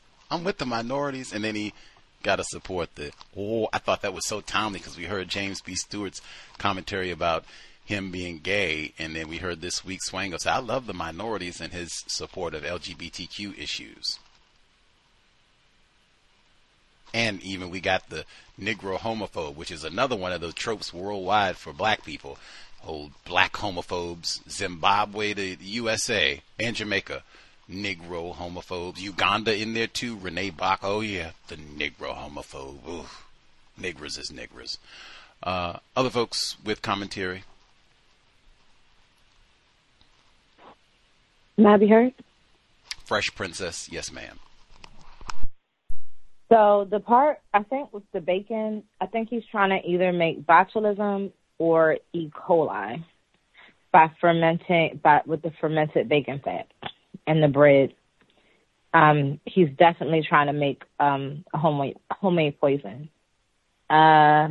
When it was stated that he helped change the mind of someone who was against homosexuality, it reminded me of the interview you had with Neely Fuller, where he was talking about alternative lifestyles. It's the one where he was like, I'm in the bear now. Like, once you go bear, you never go back or something like that. And he was just giving a demonstration of, okay, well, what's it the alternative to? If this is so great, like, show me what it is, and then I'll let you know if it's a worthy alternative. So that came to mind. The way this man is kind of like slippery and has a bad reputation everywhere he goes, but keeps getting pass after pass after pass, is really reminding me of current events when it comes to the guy in New York, George Santos, known scammer, but yet somehow he ended up in the Senate, I believe, and stayed there for quite some time while they debated whether or not he was actually a scammer. And it seems to be the same case with Swango. Like, all the evidence is there. They could have easily contacted anyone in the United States.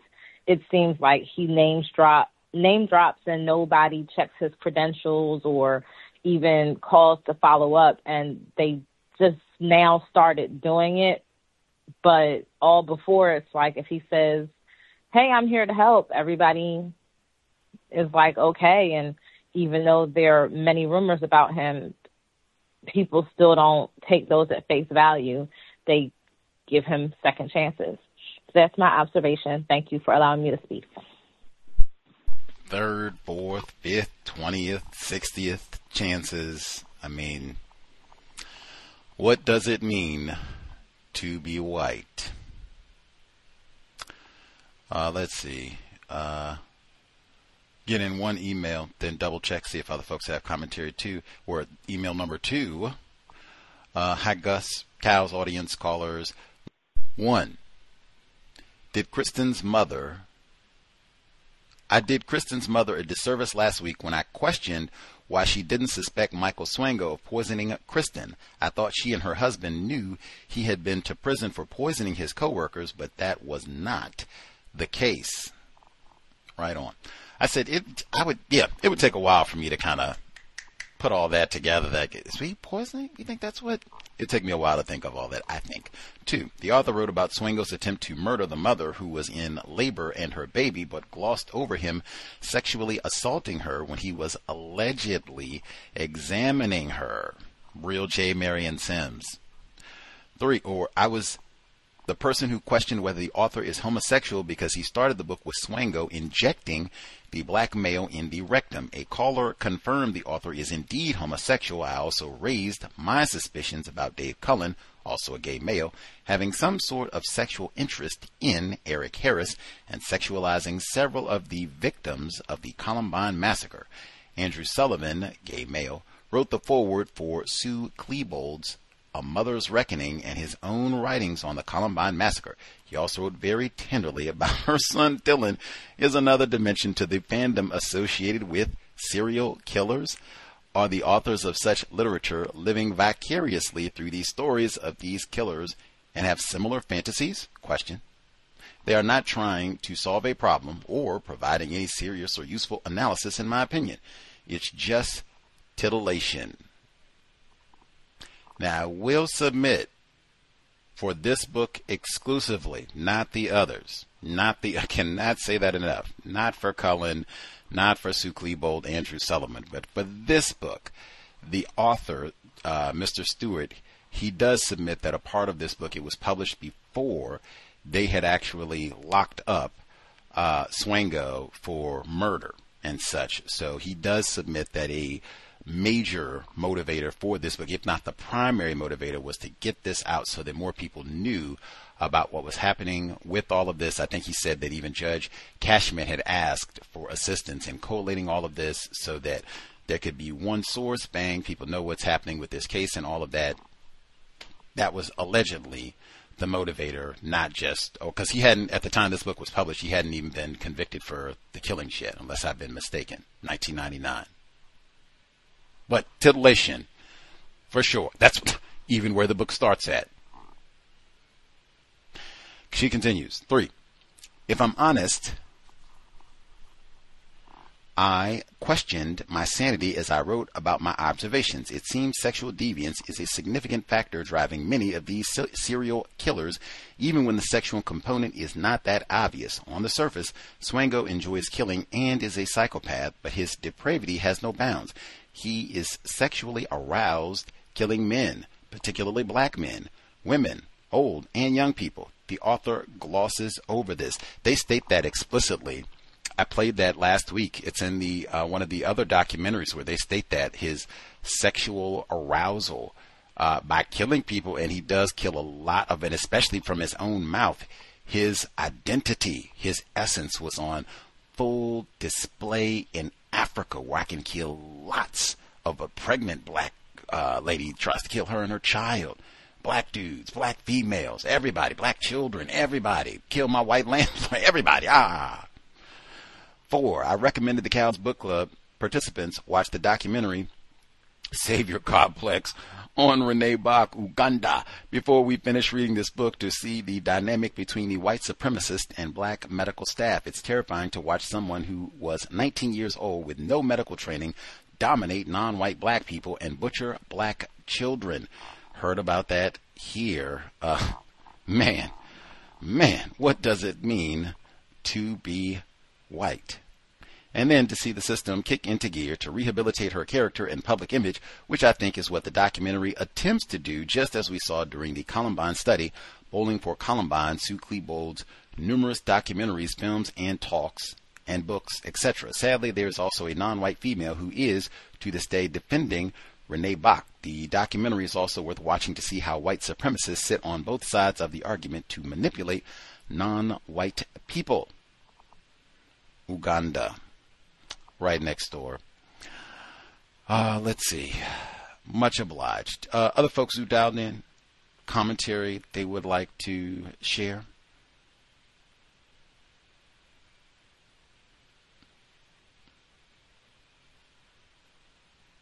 Didn't miss anybody. Right on. I heard that last week, even not just the black staff, it was black patients who said that they were afraid to question, report this white doctor.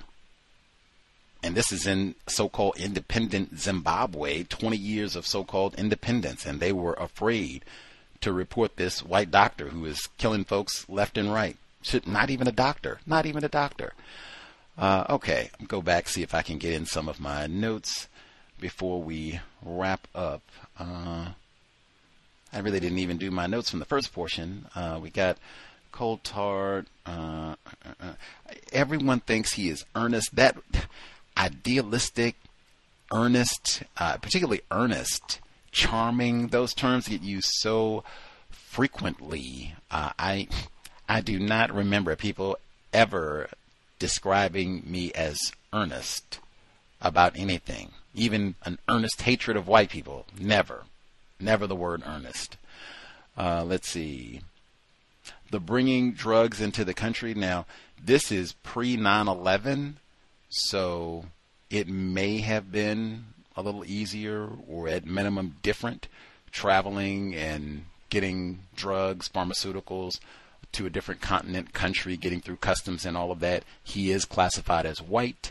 He is a doctor, and he does have military experience, so he probably would have lots of ways to lie and use racism to his advantage to smuggle whatever, and especially if he's a doctor, like, oh my God, like, what is it, he's got his caduceus, and oh, I'm a medical doctor, I'm trying to help the starving Negroes, like, oh my goodness, of course, right on, like, easy, I can see that happening.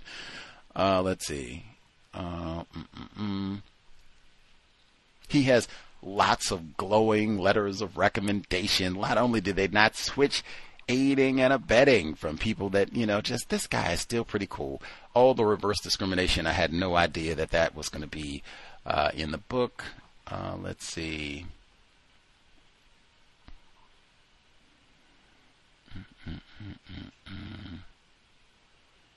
I do think that is a part of white supremacy racism, how readily white people believe the white victimhood of other white people. Let's see.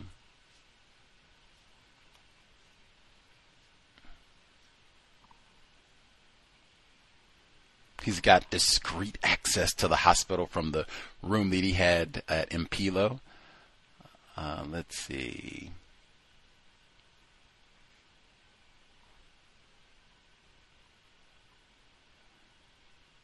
A victim of anti-white prejudice. I don't know if that phrase has been used many times, but a victim of anti-white prejudice. And they said that this was strengthened because the patients at the former hospital, Menene, that they were still accusing him of killing people even after he had been gone, which, I don't know, I guess if he's poisoned them could be true. It might take a while for them to actually expire. But, man, you got all these black people saying that white guy did something. Oh, you all are just anti-white prejudice.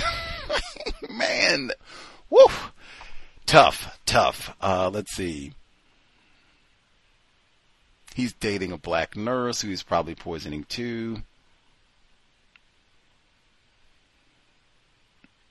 Oh my goodness, the Pulp Fiction fascination that is so Dill, Reb. They love Natural Born Killers by Quentin Tarantino. Quentin Tarantino wrote the screenplay for for Quentin Tarantino wrote the screenplay for Natural Born Killers, and then Pulp Fiction is Quentin Tarantino's tour de force, Sam Jackson and all the rest of it. And in fact, it even has that vignette where the white man gives Bruce Willis his dad's watch, where he said, your dad, he was in prison in those slant-eyed gooks, Vietnam. He had to hide this watch in his butt. All that homoeroticism is there too. So I see, oh, of course, love this. Woo-hoo. Anyway, but that right there, that watching all of that violence and what have you, we heard that with even Sue Klebo, right? The Arsenic and Lace man keeps saying it. You should watch those together. Savior Complex and Arsenic and Lace. Natural Born Killers too. I said that. You did all that with Columbine. You had to watch Natural Born Killers. Let's see. Shawshank Redemption got mentioned here. Neely Fuller Jr.'s. I was even thinking, like, that's got quite a bit of racism, but homoeroticism too. Andy Dufresne gets anally raped a number of times. They even refer to it as Gomorrah. Biblical on them. Let's see. When talking about the psychopaths, he says, while no clear psychological pattern emerged among the perpetrators, several were above average in intelligence. All but one were white. Isn't that a pattern? All but one were white. And some had suffered chronic bedwetting as children. We get the urine again. And then it matures to urinating in the 7-Up. Swango insisted he loves Zimbabwe, love the Negroes, love Zimbabwe, love Africa. Wanted to stay and almost shyly suggested he'd fallen in love. Oh, God. Anybody that says love, really, that should be reason to back up. Like, whoa, ball my fist up and back up, get in my defensive stance. Like, I don't know what type of, scheme or whatever you got cooked, but I don't trust no loving, especially they say they love black. That, take off and run, and then still have your fist ready in case you need to strike. Let's see. Chapter 12. Her husband's hunting trophies. He died in 1990. What kind of hunting? That's the same thing with Swango. I keep trophies, folks that I'm killing. We've heard that. Not Jeff Dahmer. We've heard that a number of times. That's white culture. I got to get the Negro's testicles, put them in a jar. All the white supremacy with her we talked about. She's got a guard. They even got The Constant Gardener. That's a different movie they got about racism in South Africa, but all the help in South. They got whole books about that. Talked about that earlier this year too with some of our guests from South Africa. Let's see. He said he came to Africa to uplift the Negroes, to do his part for humanity. I don't even know what that means. Somebody says they come to uplift black people. Like, that's another one. Run. Let's see.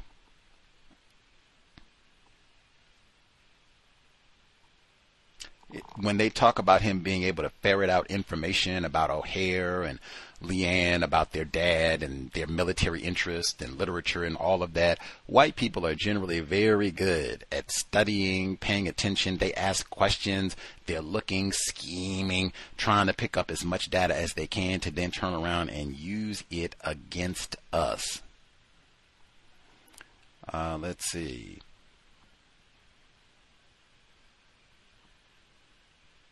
Jealousy is a part of the African nature. Love that one too.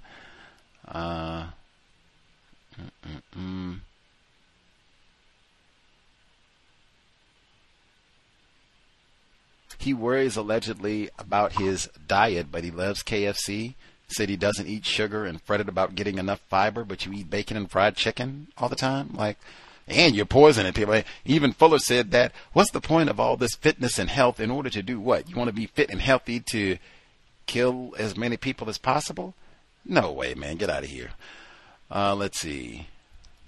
They said they would go on outings, picnics to the game park. I was thinking, like, is that like hunting game? I wasn't quite sure, but okay. I mean, this is the continent, the bush even. He was vague about his birthplace, schooling, where he worked, geographic references that might be tracked. All of that is why ask questions and get your questions answered. That alone is suspicious. Somebody you are dating, you're going to be hanging out with, living with, whatever the case, and this person is a complete mystery. You don't know nothing about them, their interests, what they do, nothing. Dang, okay. At minimum, that would require further investigation about who this person is. He can't get no glowing letter of recommendation. Let's see, get in my last comments before we wrap up, and then we'll be all done next week. The Jim Jones section was staggering. I'll make sure I get to that. We've had 2 times people in Africa thinking of everyone in America has a gun. Again, I submit that is what that's Reb, vodka, make my day, Clint Eastwood, any era, Call of Duty. That is racist man, racist woman, racist child shooting up UNLV, man, the rebels. That shooting was this week. Nah, man, there are non-white people with guns, but we've talked about that. Long effort to keep non-white people from even having firearms. Let's see.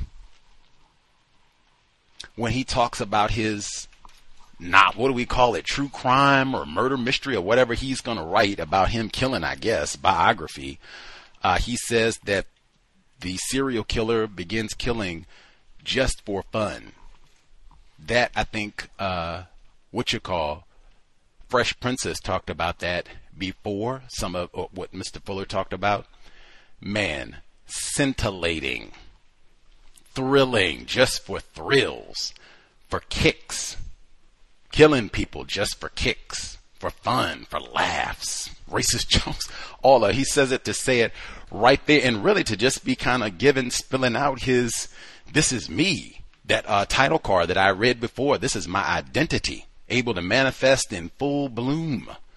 In the bush, killing for fun. He says the fascination, that's Seattle's own Ted Bundy with all these serial killers, and even that is a part of the bragging.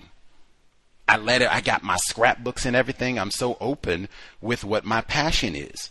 Killing, murderers, serial killers, even death, all of it. I'm just so open. I brag about it, I don't even hide who I am to anybody.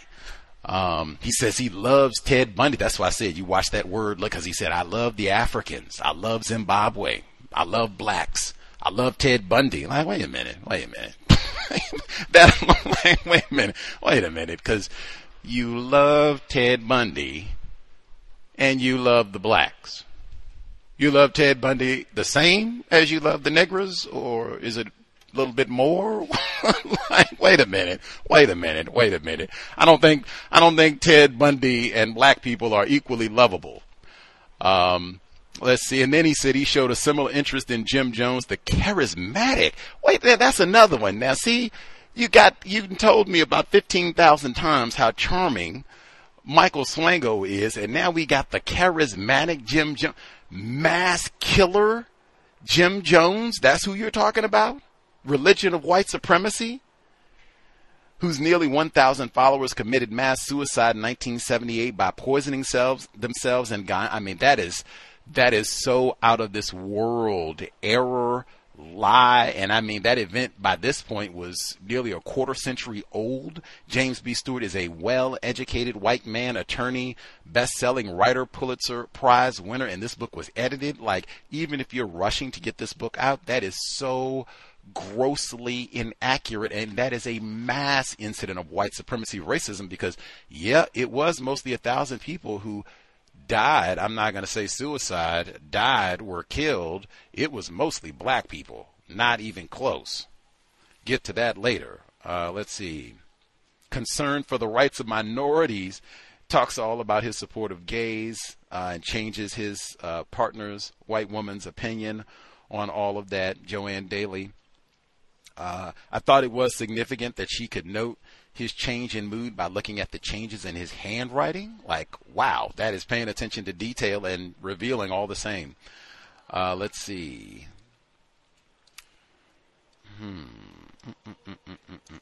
He poisoned the children. Oh my goodness. Let me talked about Columbine. Let me say it. Woo. He's white people do not care about children. That had already been foreshadowed. He said, man, if you go out killing some children, they'll fry you. No way, man. I'm white. They won't even, they're just like you. Plausible deniability. Get out of here. Let's see. And they blame it on the water supply. Say it's the local nigger water, that old Robert Mugabe. They can't even get the utilities and things right since the white man not in charge anymore in Zimbabwe. Got this old no-count nigger. They blame it on, come on. Let's see. They said the Catholic priest she held in high regard, he spoke to a class of children at the Catholic school about what it was like to be a doctor. I thought, number one, how many folks have they molested over there? That's what came to mind. Like, I'm going to have to investigate that before we finish this book next week. He passionately was interested in Orenthal James. Are you serious? Notice he didn't say the attractive, charming, charismatic, good-looking, Raven, sheen like Negro kinks. We didn't get none of that for Orenthal James. Yes, Orenthal James. Previous October of murdering his wife. He says, and even he seemed thrilled at the verdict, which puzzled old Hare. Do you actually think he's innocent? Yes. He stared at her in disbelief. Of course he's not. He snapped. Now, see. In this book, I guess it was still raw for white people. That this book was published in 99, so like we still, if it doesn't fit, and damn Johnny Cochran, damn you, F. Lee Bailey, got us, they're still upset about it. They're like, yes, I do think he's innocent, and there has been so much white propaganda for 25 years that they have convinced a lot of people that, of course, he did it. Jeff Toobin, Catherine Massey Book Club, one of my favorites all time. Now tied with Columbine, best ever in the book club. Jeff Toobin, run of his life. Let's see. Anything else? I loved it when he's going at Corredo and telling her, you no-count nigger woman, and you didn't clean it right, and ran. I don't know what that is in Zimbabwe. What's nigger in Zimbabwe? I have to find that out, too. And he said, well, you cleaned it? Let me see. In jail, they get a white rag, and that's how they know it cleans. What she did? Question Lane. How would you know what they do in jail? Question Lane. Gee, I didn't have to go to school. Imagine if I had went to school. I'd be a genius. Lawyer, astronaut, who knows? Might have started a law school, who knows? Got me in here cleaning up after this racist white woman, shaking her finger in my face, telling me I'm stupid, but knowing this white dude is up to no good, man. I didn't even have to read Gavin DeBecker, Gift of Fear. I know this dude is up to no good. Telling me storing bacon sandwiches in the closet. I don't even know what is up with that. I know it's no good, but I don't even know how to process that. Bacon sandwiches? Are these for children later? For dogs? Is this like his breakout bag? If the police come to nab him, I'm going to snap my bacon sandwiches so I can go hide out in the like, I have no idea what the bacon stockpile is for. I'm still trying. I'm niggardly. I'm still thinking. See there? I'm retarded too. I'm still trying to process that. Maybe we'll get that bit before it all wraps up next week. Let's see. I love it. He gives Corredo and Chimwe the empty plastic vials, and they sniff. Whoa. He's trying to poison us. Chuck it. Which, brilliant. These are the smartest people in the book so far. Let's see.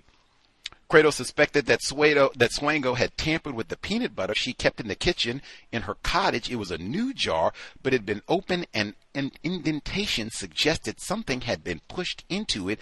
She was afraid to eat it. Let me say it again. Gavin DeBecker, the gift of fear.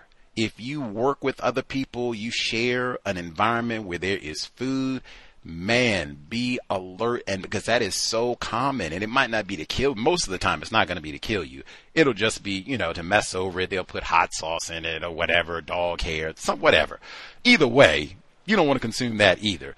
Be alert. If you got a brand new jar or bag or whatever, and it's not been opened, and now you go look, and it's because we heard that already.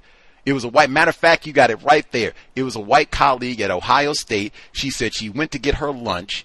She said it was obviously tampered with, but everything was still there, so she ate it and she got sick. She didn't die, but we think that was Swango too. That's why, hey, look, I know I didn't open this peanut butter. What is going on here? I know man, they think he did the Tylenol murders. Let's see.